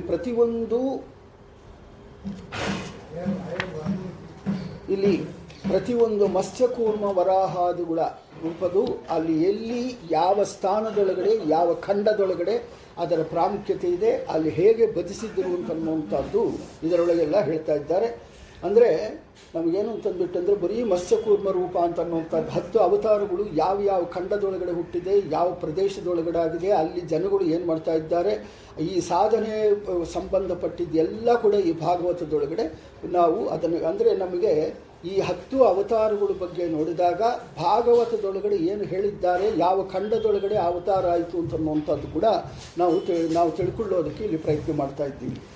ನೀನು ಜಗತ್ತಿಗೆ ಆಧಾರ, ಸ್ವೇಚ್ಛೆಯಿಂದ ಅದನ್ನು ಇರಿಸಿಕೊಂಡಿರುವೆ. ಈ ಜಗತ್ತು ಜರಾಯುಧ ಉದ್ಭಜ ಮುಂತಾದ ಬಹುರೂಪಗಳಲ್ಲಿ ಅನುಭವಿಸಿದ್ದವಾಗಿದೆ. ಪರಮಾಣುವಿನಷ್ಟು ಚಿಕ್ಕ ಪ್ರದೇಶದಲ್ಲಿಯೂ ಅನಂತ ಪ್ರಾಣ ಸಮೂಹಗಳಿಗೆ ಇರುವುದರಿಂದ ಈ ಪ್ರಾಣಿ ಪ್ರಪಂಚಕ್ಕೆ ಸಂಖ್ಯವೇ ಇಲ್ಲ ಮತ್ತು ಈಗ ಕಂಡಂತೆ ನಾಳೆ ಇರುವುದಿಲ್ಲ, ಸದಾ ಪರಿವರ್ತನೆ ಆಗುತ್ತಿರುತ್ತೆ. ಇಂಥ ಜಗತ್ತಿಗೆ ಅಂತರ್ಯಾಮಿಯಾದ ನಿನ್ನನ್ನು ಪೂರ್ತಿಯಾಗಿ ವರ್ಣಿಸಬೇಕೆಂದರೆ ಶಬ್ದಕ್ಕೆ ನಿಲ್ಲುವನಲ್ಲ. ಅಂಥ ಕೂರ್ಮಮೂರ್ತಿಗೆ ನಮಸ್ಕಾರ. ನೀನು ಜಗದಂತರ್ಯಾಮಿ, ಆದ್ದರಿಂದಲೇ ಜರಾಯುಜ ಸ್ವೇದಜ ಅಂಡಜ ಉದ್ಭುಜ ದೇವ ಋಷಿ ಪಿತೃಭೂತ ಎಂದು ನಾನಾ ಪ್ರಕಾರವಾದ ಚರ ಅಚರ ಸ್ವರ್ಗ ಅಂತರಿಕ್ಷ ಭೂಮಿ ಪರ್ವತ ನದಿ ಸಮುದ್ರ ದ್ವೀಪ ಗ್ರಹ ನಕ್ಷತ್ರ ಎಂದು ಮುಂತಾದವನ್ನು ಹೇಳುವ ಶಬ್ದಗಳಿಂದ ಮುಖ್ಯವಾಗಿ ಕರೆಸಿಕೊಳ್ಳುವವನು. ನಾವು ಇಷ್ಟಕ್ಕೆ ಮುಂಚೆ ತಿಥಿ ವಾರ ನಕ್ಷತ್ರಗಳು ಯಾವ ಪ್ರಕಾರವಾಗಿ ಅದು ಭಗವಂತನ ರೂಪಗಳು ಹೌದು, ಅದು ತತ್ವಾಭಿಮಾನಿ ದೇವತೆಗಳು ಅಂದರೆ ಆಯಾ ದೇವತೆಗಳು ಹೌದು ಅಂತನ್ನುವಂಥದ್ದು ಹೇಗೆ ತಿಳ್ಕೊಂಡಿದ್ದೀವೋ ಅದೇ ಪ್ರಕಾರವಾಗಿ ಇಲ್ಲಿ ಪ್ರತಿಯೊಂದು ಕೂಡ ಇದೆಲ್ಲ ಕೂಡ ಚರಾಚರ ಪ್ರಪಂಚದೊಳಗಡೆ ಇರುವಂಥ ಸ್ವರ್ಗ ಅಂತರಿಕ್ಷ ಭೂಮಿ ಪರ್ವತ ನದಿ ಸಮುದ್ರ ದ್ವೀಪ ಗ್ರಹ ನಕ್ಷತ್ರ ಎಂದು ಮುಂತಾದವು ಹೇಳುವ ಶಬ್ದಗಳು ಮುಖ್ಯವಾಗಿ ಭಗವಂತನನ್ನೇ ಹೇಳ್ತಾ ಇದೆ. ಆ ಶಬ್ದಗಳೆಲ್ಲ ಕೂಡ ಭಗವಂತಂದೇ ಎಂದು ಮುಂತಾದವನ್ನು ಹೇಳುವ ಶಬ್ದಗಳು ಮುಖ್ಯವಾಗಿ ಕರೆಸಿಕೊಳ್ಳುವನು. ಆ ಜರಾಯುಜಾದಿಗಳ ಅಂತರ್ಯಾಮಿಯಾಗಿ ನೀನೊಬ್ಬನೇ. ಜರಾಯುಧದಲ್ಲಿ ಜರಾಯುಜತ್ವವು ಇರುವುದು ನಿನ್ನ ಅಧೀನವಾದ್ದರಿಂದ ನೀನೇ ಮುಖ್ಯವಾಗಿ ಜರಾಯುಜ ಶಬ್ದವಾಚ್ಯ. ಆ ಮುಖ್ಯವಾಗಿ ಜರಾಯುಜವೆನಿಸುವುದು. ಜರಾಯುತ್ವವುಳ್ಳ ಪ್ರಾಣಿ ಅಜ್ಞಲೋಕ ಈ ಅಮುಖ್ಯ ವ್ಯವಹಾರ ಮಾಡಿದರೂ ಜ್ಞಾನಿಗಳು ಮುಖ್ಯ ವ್ಯವಹಾರವನ್ನೇ ಮಾಡುತ್ತಾರೆ. ಪ್ರಪಂಚದ ಒಳಗಡೆ ಯಾವ ಶಬ್ದಗಳಿದೆಯೋ ಅದೆಲ್ಲ ಕೂಡ ಭಗವಂತನ್ನೇ ಹೇಳ್ತಾ ಇದೆ ಅಂತನ್ನುವಂಥದ್ದು ಜ್ಞಾನಿಗಳು ಅದನ್ನು ತಿಳ್ಕೊಂತಾರಾಗಲಿ, ಅಜ್ಞಾನಿಗಳು ಆ ವಿಷಯಗಳನ್ನ ಅಷ್ಟು ಅವರಿಗೆ ಗೊತ್ತಾಗೋದಿಲ್ಲ ಅಂತನ್ನುವಂಥದ್ದು ಕೂಡ ಹೇಳ್ತಾ ಇದ್ದಾರೆ. ನಿನ್ನಲ್ಲಿ ಅಸಂಖ್ಯವಾದ ಗುಣಗಳು ನಾಮಗಳು ವರ್ಣಗಳು ಆಕೃತಿಗಳು ಇದ್ದರೂ ಜ್ಞಾನಿಗಳು ದಶಾವತಾರ 24 ಮೂರ್ತಿಗಳೆಂದು ಮುಂತಾದ ಸಂಖ್ಯಾಶಬ್ದಗಳನ್ನು ಕಲ್ಪನೆ ಮಾಡುತ್ತಾರೆ. ಅಂದರೆ ಸಮರ್ಥನೆ ಮಾಡುತ್ತಾರೆ. ಹೇಗೆಂದರೆ ದಶ, ಚತುರ್ವಿಂಶಿ ಮುಂಚಾದ ಶಂಕಾಶಬ್ದಗಳು ಅನಂತವಾಚಕದಿಂದ ಅವತಾರಗಳು ದಶ ಚತುರ್ವಿಂಶತಿ ಎಂದು ತಿಳಿದರೆ ಅದು ತತ್ವಜ್ಞಾನವೇ ಆಗುತ್ತೆ. ಅಂದರೆ 10 ಅಂತಂದ್ಬಿಟ್ಟಂದರೆ ಅನಂತ, 9ವರೆಗೂ ನಮ್ಮ ಇದರ ಒಳಗಡೆ ನಮ್ಮ ಶಾಸ್ತ್ರದ ಒಳಗಡೆ ಇರುವಂಥದ್ದು 9ವರೆಗೂ ಅಂತನ್ನುವಂಥದ್ದು ಒಂದು ಸಂಖ್ಯೆ. 10 ಮೇಲೆ ಇರುವಂಥದ್ದಲ್ಲಿ ಮತ್ತೆ 1, 2ಗಳೇ ಬರುತ್ತೆ. ಅಂದರೆ 10 ಮೇಲೆ ಏನು ಹೇಳಿದರೆ ಕೂಡ ಅದೆಲ್ಲ ಕೂಡ ಅನಂತಕ್ಕೆ ಸಂಬಂಧಪಟ್ಟಿದ್ದು. ಆ ಪ್ರಕಾರವಾಗಿ ಈ ನಮಗೆ ಶಾಸ್ತ್ರದ ಒಳಗಡೆ ಸ್ವಲ್ಪ ಅಜ್ಞಾನಿಗಳಿಗೋಸ್ಕರ ಕೂಡ ಭಗವಂತನ ಚಿಕ್ಕದಾಗಿ ಒಂದು 10 ಅವತಾರಗಳು, 24 ನಮ್ಮ ಅವತಾರಗಳು, ಮತ್ತು ಪ್ರತಿಯೊಂದು ಕೂಡ ಸಹಸ್ರ ಮತ್ತು 100, 1000 ಹೀಗಂತೆಲ್ಲ ಹೇಳುವಂಥದ್ದೆಲ್ಲ ಯಾಕೆ ಅಂತಂದ್ಬಿಟ್ಟಂದರೆ ಅನೇಕ ಅಂತನ್ನುವಂಥದ್ದು ಹೇಳಿದರೆ ಅರ್ಥ ಆಗಲ್ಲ ಅಂತಂದ್ಬಿಟ್ಟಂದು ಸ್ವಲ್ಪ ಶಬ್ದಗಳು ಕೂಡ ಹೇಳಿ ಇದೆಲ್ಲ ಕೂಡ ಅನಂತಕ್ಕೆ ಸಂಬಂಧ ಅಂತನ್ನುವಂಥದ್ದು ಜ್ಞಾನಿಗಳು ಹೇಳ್ತಾರೆ. ಅದನ್ನು ಜ್ಞಾನದಿಂದ ನಾವು ತಿಳ್ಕೋಬೇಕಾಗತ್ತೆ. ಅಂಥ ತತ್ವಜ್ಞಾನ ಸ್ವರೂಪನು ನೀನೇ. ಹಾಗಂತಂದರೆ ಅವನು 10 ಅಂತಂದರೆ ಹತ್ತೇ ಅಲ್ಲ, ಅವನು 10 ಅಂತಂದರೆ ಹತ್ತೇ ಅಲ್ಲ. ಆ 10 ಅಂತನ್ನುವಂಥದ್ದು ಅನಂತಕ್ಕೆ ನೀವು ಚಿಂತನೆ ಮಾಡಬೇಕು ಅಂತನ್ನುವಂಥದ್ದು ಜ್ಞಾನಿಗಳು ಹೇಳ್ತಾರೆ. ಏಕೆಂದರೆ ಲೋಕಕ್ಕೆ ಇಂಥ ತತ್ವಜ್ಞಾನ ಶಂಖ್ಯಾಶಾಸ್ತ್ರದಿಂದಲೇ ಬರಬೇಕಾಗಿದ್ದರೂ ನಿನ್ನ ಸ್ವರೂಪಭೂತ ತತ್ವಜ್ಞಾನ ಸಾಂಖ್ಯಶಾಸ್ತ್ರ ಮೂಲಕವಲ್ಲ, ಸಾಂಖ್ಯಶಾಸ್ತ್ರಕ್ಕೆ ಮೂಲ ಅಂಥ ನಿನಗೆ ನಮಸ್ಕಾರ. ಇದು ಕಪಿಲನಾಮಕ ಏನು ಹೇಳಿದ್ದಾನೋ ಅದು ಸಾಂಖ್ಯಶಾಸ್ತ್ರಕ್ಕೆ ಮೂಲವಾಗಿದ್ದೆಲ್ಲ ಕೂಡ ಆ ಕಪಿಲನಾಮಕ ಭಗವಂತ ನಮಗೆ ತಿಳಿಸಿದ್ದಾನೆ. ಇದಕ್ಕೆಲ್ಲ ಮೂಲ ಏನು ಅಂತಂದ್ಬಿಟ್ಟಂದರೆ ಆ ಸಂಖ್ಯೆ ಏನು ಬರುತ್ತೋ, ಅಂದರೆ ಸಂಖ್ಯೆ ಹೇಳಿದರೆ ಕರೆಕ್ಟಾಗಿರುತ್ತೆ. ಅದನ್ನು ಏನಂತ ಭಗವಂತನ ಆ ಸಂಖ್ಯೆಯ ಒಳಗಡೆ ತಿಳಿಸಿದರು. ಯಾಕೆ ಅಂತಂದರೆ ಇವಾಗ ಅನಂತ ಅಂತ ಅನ್ನೋದಕ್ಕನ್ನು ಒಂದು 100 ಅಂತನ್ನುವಂಥದ್ದು 199 ಇದೆ, 100 ಇದೆ, 101 ಇದೆ. ಕರೆಕ್ಟಾಗಿ ಇಷ್ಟೇ ಸಂಖ್ಯೆ ಹೇಳಿದರೆ ಅಷ್ಟೇ ಅಂತನ್ನುವಂಥದ್ದು ಲೆಕ್ಕ ಅಂತನ್ನುವಂಥದ್ದು ಅದು ಬರುತ್ತೆ. ಆದ ಕಾರಣ ಅದಕ್ಕೋಸ್ಕರ ಅಂಥ ಸಂಖ್ಯಾಶಾಸ್ತ್ರಕ್ಕೆ ಮೂಲನಾದಂಥ ನಿನಗೆ ನಮಸ್ಕಾರ ಅಂತನ್ನುವಂಥದ್ದು ಹೇಳ್ತಾ ಇದ್ದಾರೆ. ಮತ್ತು ಮುಂದೆ ಉತ್ತರ ಕುರುಖಂಡದಲ್ಲಿ ಭೂದೇವಿ ವರಾಹಮೂರ್ತಿ ಅಂತನ್ನುವಂಥದ್ದು ಉತ್ತರ ಕುರುಖಂಡದಲ್ಲಿ ಇದ್ದಾರೆ. ಉತ್ತರ ಕುರುಖಂಡದಲ್ಲಿ ಭಗವಾನ್ ಯಜ್ಞರೂಪ ವರಾಹ ರೂಪ ತಾಳಿ ಇರುತ್ತಾನೆ. ಅದನ್ನು ಭೂದೇವಿ ಕುರುಗಳೊಂದಿಗೆ ನಿರಂತರ ಭಕ್ತಿಯೋಗದಿಂದ ಆರಾಧಿಸುತ್ತಾಳೆ. ಪರಮ ರಹಸ್ಯವಾದ ಈ ಸ್ತೋತ್ರ ಮಂತ್ರವನ್ನು ಜಪ ಮಾಡ್ತಾ ಇರ್ತಾಳೆ ಭೂದೇವಿ ಅಂತನ್ನುವಂಥವ್ರು. ಓಂ ನಮೋ ಭಗವತೆ ಮಂತ್ರ ತತ್ವಲಿಂಗಾಯ ಯಜ್ಞಕ್ರತುವೆ ಮಹೀಧರಾಯ ಮಹಾಪುರುಷಾಯ ನಮಃ ಕರ್ಮಶುಕ್ಲಾಯ ತ್ರಿಯುಗಾಯ ನಮಸ್ತೆ ಹಾಗೆ ಅಂತನ್ನುವಂಥ ಭೂದೇವಿ ಆ ವರಾಹ ರೂಪವಂತ ಭಗವಂತನ ಅಲ್ಲಿ ನಮಸ್ಕಾರ ಮಾಡ್ತಾ ಇರ್ತಾಳೆ ಅಂತನ್ನುವಂಥದ್ದು. ವೇದ ಮಂತ್ರಗಳಿಂದ ಗುಣಗಾನ ಮಾಡಿಸಿಕೊಳ್ಳುವವನು, ಯೂಪವಿಲ್ಲದ ಮತ್ತು ಯೂಪವಿರುವ 2 ಬಗೆಯಾದ ಯುಗಗಳಿಂದಲೂ ಪ್ರವರ್ತಕನೂ ಆದ ಪುರುಷೋತ್ತಮನಾದ ಭೂಧರನಾದ ಭಗವಾನ್ ವರಾಹಮೂರ್ತಿಗೆ ನಮಸ್ಕಾರ. ಶುದ್ಧ ಕರ್ಮ ಪ್ರವರ್ತಕನಾದ 3 ಯುಗಗಳಲ್ಲಿ ಅವತರಿಸುವ ನಿನಗೆ ನಮಸ್ಕಾರ. ಹಾಗೆ ಅಂತಲೇ ಇಲ್ಲಿ ಏನು ಅಂತಂದರೆ 3 ಯುಗಗಳು ಅಂತಂದ್ಬಿಟ್ಟಂದರೆ ಕೃತ, ತ್ರೇತ, ದ್ವಾಪರ ಯುಗಗಳನ್ನಾಗಿ ಭಗವಂತನ ಅವತಾರ ಇದೆ. ಕಲಿಯುಗದೊಳಗಡೆ ಭಗವಂತನ ಅವತಾರ ಇಲ್ಲ. ಆದ ಕಾರಣ ಅವನ ತ್ರಿಯುಗ ಅಂತಂತಾರೆ. ಅವನಿಗೆ ಹೆಸರೇ ಅವನಿಗೆ ತ್ರಿಯುಗ ಅಂತನ್ನುವಂಥದ್ದಿದೆ. ಹಾಗೆ ಅಂತ ಅವನಿಗೆ ನಮಸ್ಕಾರ. ವಿಚಾರಪರವಾದ ಜ್ಞಾನಿಗಳು ನಿನ್ನ ಸ್ವರೂಪವನ್ನು ವೇದಗಳಲ್ಲಿ ಮನಸ್ಸೆಂಬ ಕಡಗೋಲಿನಿಂದ ಮಥನ ಮಾಡಿ ತಿಳಿಯುತ್ತಾರೆ. ಏಕೆಂದರೆ ದೇಹೇಂದ್ರಿಯಗಳಲ್ಲಿ ನಿಂತರೂ ನಿಗೂಢವಾಗಿರುತ್ತೆ. ಆದ್ದರಿಂದ ಅರಣ್ಯಕಾಷ್ಟದಲ್ಲಿ ಅಗ್ನಿಯಂತೆ ಅವ್ಯಕ್ತನಾಗಿರುವ ನಿನ್ನನ್ನು ವೇದಗಳಲ್ಲಿ ಉಪಕ್ರಮಾದಿ ಲಿಂಗಗಳಿಂದ ಚೆನ್ನಾಗಿ ವಿಚಾರ ಮಾಡಿ ತಿಳಿಯುತ್ತಾರೆ. ಉಪನಿಷತ್ತುಗಳಲ್ಲಿ ಮಾತ್ರವಲ್ಲದೆ ಕರ್ಮಕಾಂಡದಲ್ಲಿಯೂ ಯಜ್ಞಕ್ರಿಯೆಗಳಲ್ಲಿಯೂ ಅವಶ್ಯಕವಾಗಿ ಇಂದ್ರಾದಿ ನಾಮಗಳಲ್ಲಿ ನೀನೇ ಮುಖ್ಯವಾಚ್ಯನಾಗಿದ್ದು ಆ ನಾಮಗಳಿಂದ ಕರೆಯಲ್ಪಡುವತ್ತನು ನೀನೇ ಅಂತ ನಿನಗೆ ನಮಸ್ಕಾರ ಅಂತನ್ನುವಂಥದ್ದು ಹೇಳ್ತಾ, ಜ್ಞಾನಿಗಳಲ್ಲಿ ಶ್ರೇಷ್ಠರು ಬ್ರಹ್ಮರುದ್ರಾದಿಗಳು. ದ್ರವ್ಯೇಶ ರುದ್ರ, ಕ್ರಿಯೇಶ ಗರುಡ, ಕಾರಣೇಶ ಬ್ರಹ್ಮ, ಆಯನೇಶ ವಾಯು ಇವರೆಲ್ಲರೂ ಜಗತ್ತಿಗೆ ಸೃಷ್ಟಿಕರ್ತರು. ಆದರೆ ಅಸ್ವತಂತ್ರರಾಗಿದ್ದು ಸ್ವತಂತ್ರನಾದ ನಿನ್ನ ಇಚ್ಛೆಗೆ ಅನುಸಾರವಾಗಿ ವರ್ತಿಸುವವರು ಮಾಯಾ ಗುಣರು. ಅವರು ಮಾಯಾ ನಿರ್ಮಿತರಾದ ಪ್ರಾಕೃತವಾದ ಶರೀರವಿಲ್ಲದವರು. ನಿನ್ನ ಸ್ವರೂಪ ಶರೀರವನ್ನು ಯಥಾರ್ಥವಾಗಿ ಪ್ರತ್ಯಕ್ಷ ಕಂಡುಕೊಳ್ಳುತ್ತಾರೆ. ಏಕೆಂದರೆ ಅವರು ಪರಮಾತ್ಮನಾದ ನಿನ್ನಲ್ಲಿಯೇ ಗಾಢವಾಗಿ ಮನಸ್ಸನ್ನಿಟ್ಟು ಅಂತ ನಿನಗೆ ನಮಸ್ಕಾರ ಮಾಡಿ. ಹಾಗೆ ಇಲ್ಲೇನು ಅಂತಂದರೆ ಜ್ಞಾನಿಗಳಲ್ಲಿ ಶ್ರೇಷ್ಠರು ಯಾರು ಅಂತನ್ನುವಂಥದ್ದು ಇಲ್ಲಿ ವ್ಯಕ್ತ ಮಾಡ್ತಾ ಇದ್ದಾರೆ. ಬ್ರಹ್ಮಾದಿ ರುದ್ರಗಳೇ ಜ್ಞಾನಿಗಳನ್ನಾಗಿ ಶ್ರೇಷ್ಠರು. ಮತ್ತು ದ್ರವ್ಯೇಶ ದ್ರವ್ಯೇಶ ರುದ್ರ, ಕ್ರಿಯೇಶ ಗರುಡ, ಕಾರಣೇಶ ಬ್ರಹ್ಮ, ಆಯನೇಶು ವಾಯು, ಇವರೆಲ್ಲರೂ ಜಗತ್ತಿಗೆ ಸೃಷ್ಟಿಕರ್ತರು. ಅವರವರ ಕೆಲಸಗಳನ್ನು ಕೂಡ ಇಲ್ಲಿ ಯಾವ ಯಾವ ದೇವತೆಗಳು ಮಾಡ್ತಾರೆ ಅಂತನ್ನುವಂಥದ್ದು ಅದನ್ನು ಕೂಡ ಇಲ್ಲಿ ಹೇಳ್ತಾ ಇದ್ದಾರೆ. ಮತ್ತು ಮುಂದೆ ಲಕ್ಷ್ಮೀದೇವಿಯು ಸ್ವತಂತ್ರಳಲ್ಲ, ಅವಳು ಪ್ರಪಂಚದ ಸ್ಥಿತಿ ಲಯ ಉತ್ಪತ್ತಿಗಳನ್ನು ಮಾಡುತ್ತಾಳೆ. ಆದರೂ ಇಚ್ಛಾನುಸಾರ ನಿನ್ನ ಗುಣಗಳನ್ನು ಪೂರ್ತಿ ಕಾಣಲು ಶಕ್ತವಾಗುವುದಿಲ್ಲ. ಕಬ್ಬಿಣ ಅಯಸ್ಕಾಂತದಿಂದ ಚಲಿಸುವಂತೆ ಲಕ್ಷ್ಮಿಯು ನಿನ್ನ ಆಶ್ರಯದಲ್ಲಿಯೇ ಪ್ರವೃತ್ತಿ ಮಾಡುತ್ತಾಳೆ.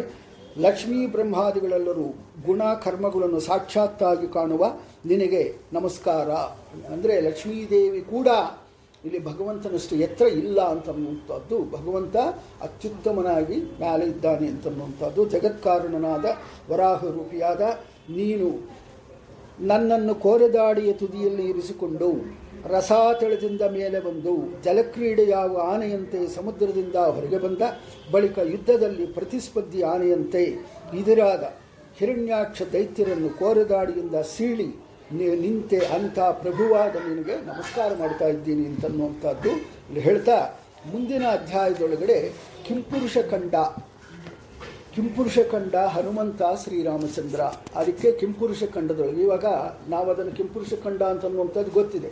ಅಲ್ಲಿ ಹನುಮಂತ ರಾಮಚಂದ್ರ ದೇವರು ಆ ಖಂಡದೊಳಗಡೆ ಇದ್ದರು ಅಂತನ್ನುವಂಥದ್ದು ಅಲ್ಲಿ ಹೇಳಿದ್ದಾರಲ್ವ. ಅದೇ ಪ್ರಕಾರವಾಗಿ ಹಿಂದೆ ನೋಡಿದ ನಾವು ಏನೇನು ಖಂಡಗಳಿದೆಯೋ ಅಲ್ಲೆಲ್ಲ ಕೂಡ ಒಂದೊಂದು ಖಂಡ, ಅಲ್ಲೆಲ್ಲ ಭಗವದ್ ರೂಪಗಳು, ಅಲ್ಲಿ ವಾಸ ಮಾಡುವಂಥ ಜನಗಳು, ಆ ಪ್ರದೇಶದೊಳಗೆ ಇದ್ದಂಥ ಜನಗಳು ಆ ರೂಪದ ಭಗವಂತನ ಮತ್ತು ಲಕ್ಷ್ಮೀ ಸಮೇತವಾಗಿ ಅಲ್ಲಿ ಚಿಂತನೆ ಮಾಡ್ತಾ ಇದ್ರು ಹಾಗೆ ಅಂತನ್ನುವಂಥದ್ದು. ಅಲ್ಲಿ ಹೇಳುವ ಮಂತ್ರ ಏನು, ಆ ಖಂಡದೊಳಗಡೆ ಹೇಳುವ ಮಂತ್ರ ಏನು, ಆ ಮಂತ್ರನ ಯಾವ ದೇವತೆಗಳು ಜಪ ಮಾಡ್ತಾ ಇದ್ರು, ಆ ಮಂತ್ರನ ನಾವು ಕೂಡ ಜಪ ಮಾಡಿದರೆ ಅದೇನು ಅಂತಂದರೆ ಏನು ಖಂಡಗಳಿದೆಯೋ ಅದನ್ನೆಲ್ಲ ಕೂಡ ನಾವು ಒಂದು ಸಲ ಅನುಸಂಧಾನ ಮಾಡಿಕೊಳ್ಳೋಕ್ಕಾಗತ್ತೆ ಅಂತನ್ನುವಂಥದ್ದು ಭಾಗವತ ಅದನ್ನು ತಂದಿದೆ ಅಂತ. ಹೀಗೆ ಕಿಂಪುರುಷ ಖಂಡದಲ್ಲಿ ಸುಕುಮುನಿ ಹೇಳ್ತಾ ಇದ್ದಾರೆ. ಕಿಂಪುರುಷ ಖಂಡದಲ್ಲಿ ಲಕ್ಷ್ಮಣ ಅಣ್ಣ ಸೀತೆಯ ಪ್ರಿಯಕರ ಆದಿಪುರುಷ ಭಗವಾನ್ ಶ್ರೀರಾಮನಿದ್ದಾನೆ. ಅವನ ಪಾದದ ಬಳಿಯಲ್ಲಿ ಸುಖಿಸುವ ಪರಮ ಭಕ್ತರಾದ ಹನುಮಂತ ಕಿಂಪುರುಷರೊಂದಿಗೆ ನಿರಂತರ ಭಕ್ತಿಯಿಂದ ಆರಾಧನೆ ಮಾಡ್ತಾ ಇದ್ದಾನೆ ಕಿಂಪುರುಷ ಖಂಡದೊಳಗೆ. ಅವಾಗ ಏನಂತ ಅರ್ಥ ಆಯಿತು ಅಂತಂದ್ಬಿಟ್ಟಂದರೆ ನಮಗೆ ರಾಮ ಲಕ್ಷ್ಮಣ ಸೀತೆ ಹನುಮಂತ ಅವರು ಪರಿಚಯ ಇದಾದ ಕಾರಣ ನಮಗೆ ಕಿಂಪುರುಷ ಖಂಡ ಅದರ ಒಳಗಡೆ ಭಗವಂತನ ರೂಪಗಳು ಚಿಂತನೆ ಹೇಗೆ ಮಾಡಿದೆವೋ ಅದೇ ಪ್ರಕಾರವಾಗಿ ಹಿಂದೆ ನೋಡಿದ ಖಂಡಗಳನ್ನ ಕೂಡ ಇಂಥ ಮಹಾನುಭಾವರು ಅದು ಸಾಧನೆ ಮಾಡ್ಕೊತಾ ಇದ್ದರು ಅಂತನ್ನುವಂಥದ್ದು ಕೂಡ ಆ ಖಂಡಗಳು ಹೇಗೆ ರಾಮನ ಬಗ್ಗೆ ತಿಳ್ಕೋಬೇಕಾದರೆ ಕಿಂಪುರುಷ ಖಂಡನ ತಿಳ್ಕೋಬೇಕೋ ಹಾಗೆ ಈ ಪ್ರಕೃತಿಯನ್ನಾಗಲಿ ಈ ಸೃಷ್ಟಿಯನ್ನಾಗಲಿ ತಿಳ್ಕೋಬೇಕು ಅಂತಂದ್ಬಿಟ್ಟಂದಾಗ ಹಿಂದಿನ ಖಂಡಗಳೇ ಇವಾಗ ನಮಗೆ 29 ಸ್ಟೇಟುಗಳು ಅದೆಲ್ಲ ಕೂಡ ಏನೇನು ಇದೆಯೋ ಅದೇ ಪ್ರಕಾರವಾಗಿ ಈ ಭೂ ಪ್ರಪಂಚಕ್ಕೆಲ್ಲ ಕೂಡ ಸೇರಿ ಭೂಪ ಅಂದರೆ ಈ ಎಂಟೈರ್ ಬ್ರಹ್ಮಾಂಡಕ್ಕೆ ಇಂಥ ಖಂಡಗಳೆಲ್ಲ ಕೂಡ ಇದೆ. ಅದರ ಒಳಗಡೆ ಸಾಧನೆ ಅಂತನ್ನುವಂಥದ್ದು ಅವರವರು ಮಾಡ್ಕೊಳ್ತಾ ಇದ್ದಾರೆ ಅಂತನ್ನುವಂಥ ಜ್ಞಾನ ನಾವು ಈ ಭಾಗವತನಿಂದ ಪಡ್ಕೊಳ್ತಾ ಇದ್ದೀವಿ. ಮತ್ತು ಅಶ್ವೀಷೇಣನೊಂದಿಗೆ ಗಂಧರ್ವರು ಹಾಡುವ ಪರಮ ಮಂಗಳಕರವಾದ ಸ್ವಾಮಿ ಭಗವಂತನ ಕಥೆಯನ್ನು ಆಲಿಸುತ್ತಾರೆ. ತಾನು ಈ ಮಂತ್ರಸ್ತೋತ್ರಗಳನ್ನು ಜಪಿಸುತ್ತಾರೆ. ಈ ಕಿಷ್ಕಿಂದ ಈ ಖಂಡದ ಒಳಗಡೆನೆ ಕಿಂಪುರುಷ ಖಂಡದ ಒಳಗಡೆನೆ ಭೀಮಸೇನ ದೇವರು ಆ ಪುಷ್ಪವನ್ನು ತರುವಾಗ ಅದನ್ನು ಹೋಗಿ ಸೌಗಂಧಿಕ ಪುಷ್ಪವನ್ನು ತರುವಾಗ ಅಲ್ಲಿ ನೋಡಿಕೊಂಡು ಬಂದಿದ್ದಾರೆ ಅಂತ ಅಲ್ಲಿ ಆ ಗಂಧರ್ವರು ಎಲ್ಲರೂ ಕೂಡ ಭಗವಂತನ ಹಾಡುಗಳು ಹಾಡುకుంటా ಇರ್ತಾರೆ ಅಂತ ಅಲ್ಲಿ ಹೇಳುವಂಥ ಮಂತ್ರ ಏನು ಅಂತಂದ್ಬಿಟ್ಟಂದರೆ ಓಂ ನಮೋ ಭಗವತೆ ಉತ್ತಮ ಶ್ಲೋಕಾಯ ನಮಃ ಆರ್ಯ ಲಕ್ಷಣ ಶೀಲವ್ರತಾಯ ನಮಃ ಉಪಶ್ರೀತಾತ್ಮನೇ ನಮಃ ಉಪಾಸಿತ ಲೋಕಾಯ ನಮಃ ಸಾಧುಪಾದ ನಿಕರ್ಷಣಾಯ ನಮೋ ಬ್ರಹ್ಮಣ್ಯ ದೇವಾಯ ಮಹಾಪುರುಷಾಯ ಮಹಾರಾಜಾಯ ನಮ ಇತಿ ಹಾಗೆ ಅಂತನ್ನುವಂಥ ಕಿಂಪುರುಷ ಖಂಡದೊಳಗಡೆ ಹೇಳುವಂಥ ಮಂತ್ರವನ್ನು ಹೇಳಿದ್ದಾರೆ. ಅದಕ್ಕೆ ಅರ್ಥ ಏನು ಅಂತಂದ್ಬಿಟ್ಟಂದರೆ ಉತ್ತಮ ಕೀರ್ತಿಶಾಲಿಯಾದ ಭಗವಂತನಿಗೆ ನಮಸ್ಕಾರ, ಪೂಜ್ಯ ವ್ಯಕ್ತಿಗಳಿಗೆ ಅವರ ಲಕ್ಷಣ ಶೀಲ ವ್ರತಗಳನ್ನು ನೀಡುವ ನಿಮಗೆ ನಮಸ್ಕಾರ, ಎಲ್ಲ ಜೀವರಿಗೂ ಆಶ್ರಯ ನೀಡುವ ನಿಮಗೆ ನಮಸ್ಕಾರ, ಲೋಕವು ಮಾಡುವ ಉಪಾಸನೆಯನ್ನು ಸ್ವೀಕರಿಸುವ ನಿಮಗೆ ನಮಸ್ಕಾರ, ಸಜ್ಜನನೆಂಬ ಬಿರುದನ್ನು ಪರೀಕ್ಷಿಸಲು ಹೊರಗಲ್ಲಿ ನಿಂತಿರುವ ನಿನಗೆ ನಮಸ್ಕಾರ, ಬ್ರಾಹ್ಮಣ ಪ್ರಿಯ ಪುರುಷೋತ್ತಮ ಮಹಾರಾಜ ಶ್ರೀರಾಮಚಂದ್ರನಿಗೆ ನಮಸ್ಕಾರ ಅಂತನ್ನುವಂಥದ್ದು ಇಲ್ಲಿ ಹೇಳ್ತಾ ಇದ್ದಾರೆ.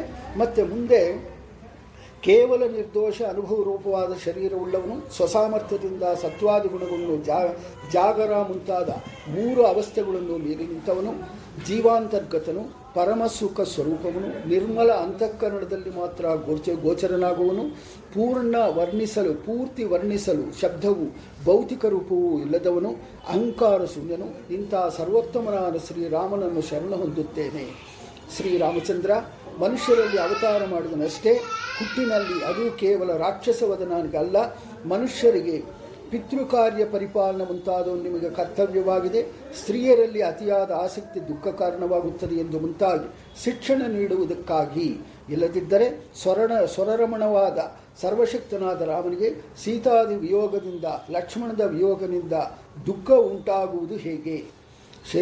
ಶರೀರಗಳಲ್ಲಿಯೂ ಸ್ವಾಮಿಯಾದ ಸರ್ವೇಶ್ವರನಾದ ಭಗವಾನ್ ವಾಸುದೇವನು ದುಃಖ ಅನುಭವಿಸುವುದಿಲ್ಲ, ಪತ್ನಿ ವಿಯೋಗದಿಂದ ಎಂದೂ ಶೋಕಿಸುವುದಿಲ್ಲ, ಲಕ್ಷ್ಮಣನನ್ನು ಪರಿತ್ಯಾಗ ಮಾಡುವುದಿಲ್ಲ. ಹೇ ಅಷ್ಟಿಶೇಣ, ಬ್ರಾಹ್ಮಣಾದಿ ಉತ್ತಮ ಕುಲದಲ್ಲಿ ಜನ್ಮವಾಗಲಿ, ಒಳ್ಳೆಯ ಸಂಪತ್ತಾಗಲಿ, ಬುದ್ಧಿ ವೈಭವಗಳು, ಆಕೃತಿ ಸೌಂದರ್ಯವಾಗಲಿ ಮಹಾತ್ಮರಾದ ಶ್ರೀರಾಮನಿಗೆ ಒಲಮಿಗೆ ಕಾರಣವಲ್ಲ. ಏಕೆಂದರೆ ಲಕ್ಷ್ಮಣನ ಅನ್ನನಾದ ಶ್ರೀರಾಮ ತೀರ್ಯಾಕ್ಪಾಣಿಗಳಾಗಿ ಹುಟ್ಟಿದ ಅರಣ್ಯವಾಸಿಗಳಾದ ನಮ್ಮನ್ನು ಸ್ನೇಹಿತರೆಂದು ಸ್ವೀಕರಿಸಿದೆ. ಸುರನಾಗಲಿ, ಅಸುರನಾಗಲಿ, ನರನಾಗಲಿ, ವಾನರರಾಗಲಿ ಪ್ರತಿಯೊಬ್ಬನೂ ಒಳ್ಳೆಯ ಕೃತಜ್ಞನಾದ ಸರ್ವೋತ್ತಮನಾದ ಮಾನವಾಕಾರನಾದ ರಾಮನನ್ನು ಸೇವಿಸಬೇಕು. ಸೇವೆಗೆ ಅವನು ಒಲಿಯುತ್ತಾನೆ. ಆದ್ದರಿಂದ ಅಂಥ ಪರಂಧಾಮಕ್ಕೆ ತೆರಳುವಾಗ ಉತ್ತರ ಕೋಶಲ ದೇಶವನ್ನು ಜನರನ್ನು, ಪಶುಪಕ್ಷಾದಿ ಜೀವರನ್ನು ವೈಕುಂಠಕ್ಕೆ ಕರ್ಕೊಂಡು ಹೋಗಿದ್ದಾನೆ. ಭಾರತ ವರ್ಷದಲ್ಲಿ ನರನಾರಾಯಣರು. ಈ ರಾಮಾವತಾರದೊಳಗಡೆ ಭಗವಂತ ತನ್ನ ಪರಂಧಾಮಕ್ಕೆ ಹೋಗುವಾಗ ಪಕ್ಷಿ, ಇಲ್ಲಿ ಹೇಳ್ತಾ ಇದ್ದಾರೆ, ಪಶು ಪಕ್ಷಿ ತೃಣಾದಿ ಜೀವರನ್ನು ಕೂಡ ವೈಕುಂಠಾದಿಗಳಿಗೆ ಕರೆದುಕೊಂಡು ಹೋಗಿದ್ದಾನೆ ಅಂತನ್ನುವಂಥದ್ದು. ಅವ್ರು ಯಾರ್ಯಾರು ಬಂದರೂ ಅವ್ರನ್ನೆಲ್ಲ ಕೂಡ ವೈಕುಂಠಕ್ಕೆ ನೇರವಾಗಿ, ಇದು ಒಂದು ಅವತಾರದೊಳಗಡೆ ಮಾತ್ರನೇ, ರಾಮಾವತಾರದೊಳಗಡೆ ಮಾತ್ರನೇ ಪಶುಪಕ್ಷಾದಿ ತೃಣಾದಿ ಜೀವರನ್ನು ಕೂಡ ವೈಕುಂಠಕ್ಕೆ ನೇರಾಗಿ ಕರ್ಕೊಂಡು ಕರ್ಕೊಂಡು ಹೋದರು ಅಂತಂದ್ಬಿಟ್ಟಂದರೆ ಅವರು ಅಷ್ಟು ಸಾಧನೆ ಮಾಡಿದ್ದರು. ಆ ಸಾಧನೆ ಮಾಡಿದ್ದಕ್ಕೋಸ್ಕರ ಅವನ್ನೆಲ್ಲ ಕೂಡ ಕರ್ಕೊಂಡು ಹೋಗಿದ್ದಾರೆ ಅಂತನ್ನುವಂಥ ಚಿಂತನೆ ಮಾಡಬೇಕಾಗತ್ತೆ. ಮುಂದೆ ಭಾರತ ವರ್ಷದಲ್ಲಿ ನಾರಾಯಣರು ಅಂತನ್ನುವಂಥದ್ದು, ಇದು ಇಲ್ಲಿ ಏನು ಅಂತಂದ್ಬಿಟ್ಟಂದರೆ ಈ ಭಾರತ ವರ್ಷ ಅಂತನ್ನುವಂಥದ್ದು ಇವಾಗ ನಾವು ಇರುವಂಥ ಈ ಖಂಡ, ಈ ವರ್ಷ ಅಂತಂದ್ಬಿಟ್ಟಂದರೆ ದೇಶ, ಈ ಭಾರತ ವರ್ಷದೊಳಗಡೆ ಇಲ್ಲಿ ನಾವು ಇದ್ದೀವಿ. ನಾವು ಇರುವಂಥ ಜಾಗದೊಳಗಡೆ ಇರುವಂಥ ನಾರದ, ಇಲ್ಲಿ ಮುಖ್ಯವಾಗಿ ಏನು ಅಂತಂದ್ಬಿಟ್ಟಂದರೆ ನಾನು ಹಿಂದೆ ಹೇಳಿದ್ದೆ, ನಾರದ ಅಂತನ್ನೋರು ನಮಗೆ ಒಳಗಡೆ ಭಕ್ತಿ ಜ್ಞಾನಗಳನ್ನ ಹೊಂದಿಸೋರವರು. ಅದಕ್ಕೋಸ್ಕರ ಅವ್ರು ಏನು ಮಾಡಿದ್ದಾರೆ ಅಂತಂದ್ಬಿಟ್ಟಂದರೆ ನಮ್ಮ ಒಳಗಡೆ ಅವರು ಪ್ರವೇಶ ಮಾಡಿದರು ಅಂತಂದ್ಬಿಟ್ಟಂದರೆ ನಮಗೆ ಭಗವಂತನ ಜ್ಞಾನ ಅಂತನ್ನುವಂಥದ್ದು ಬರುತ್ತೆ. ಆ ನಾರದರನ್ನ ನಾವು ತಾರತಮ್ಯದೊಳಗೆ ಕೂಡ ನಾವು ಅವ್ರನ್ನ ಭಗವಂತನ, ಆ ದೇವತಾ ಮೂರ್ತಿಯನ್ನು ನಾವು ಸ್ಮರಣೆ ಮಾಡಬೇಕು ಅಂತ ಹೇಳಿದ್ದು. ಅದಕ್ಕೋಸ್ಕರನೇ ಇಲ್ಲಿ ಭರತಖಂಡದೊಳಗಡೆ ಈ ನಾರದರು ಅಂತನ್ನುವಂಥವ್ರು, ಹಿಂದೆ ನಾವು ಯಾವ ಖಂಡದೊಳಗಡೆ ಯಾರ್ಯಾರು ಸಾಧನೆ ಮಾಡಿಕೊಂಡ್ರು ಅಂತಂದ್ಬಿಟ್ಟಂದರೆ ಈ ನಾರದರು ಕೂಡ ಈ ಭರತ ವರ್ಷದೊಳಗಡೆ ನಾವು ಸಾಧನೆ ಮಾಡ್ಕೊತಾ ಇದ್ದಾರೆ ಅಂತನ್ನುವಂಥದ್ದು ತಿಳ್ಕೋಬೇಕಾಗುತ್ತೆ.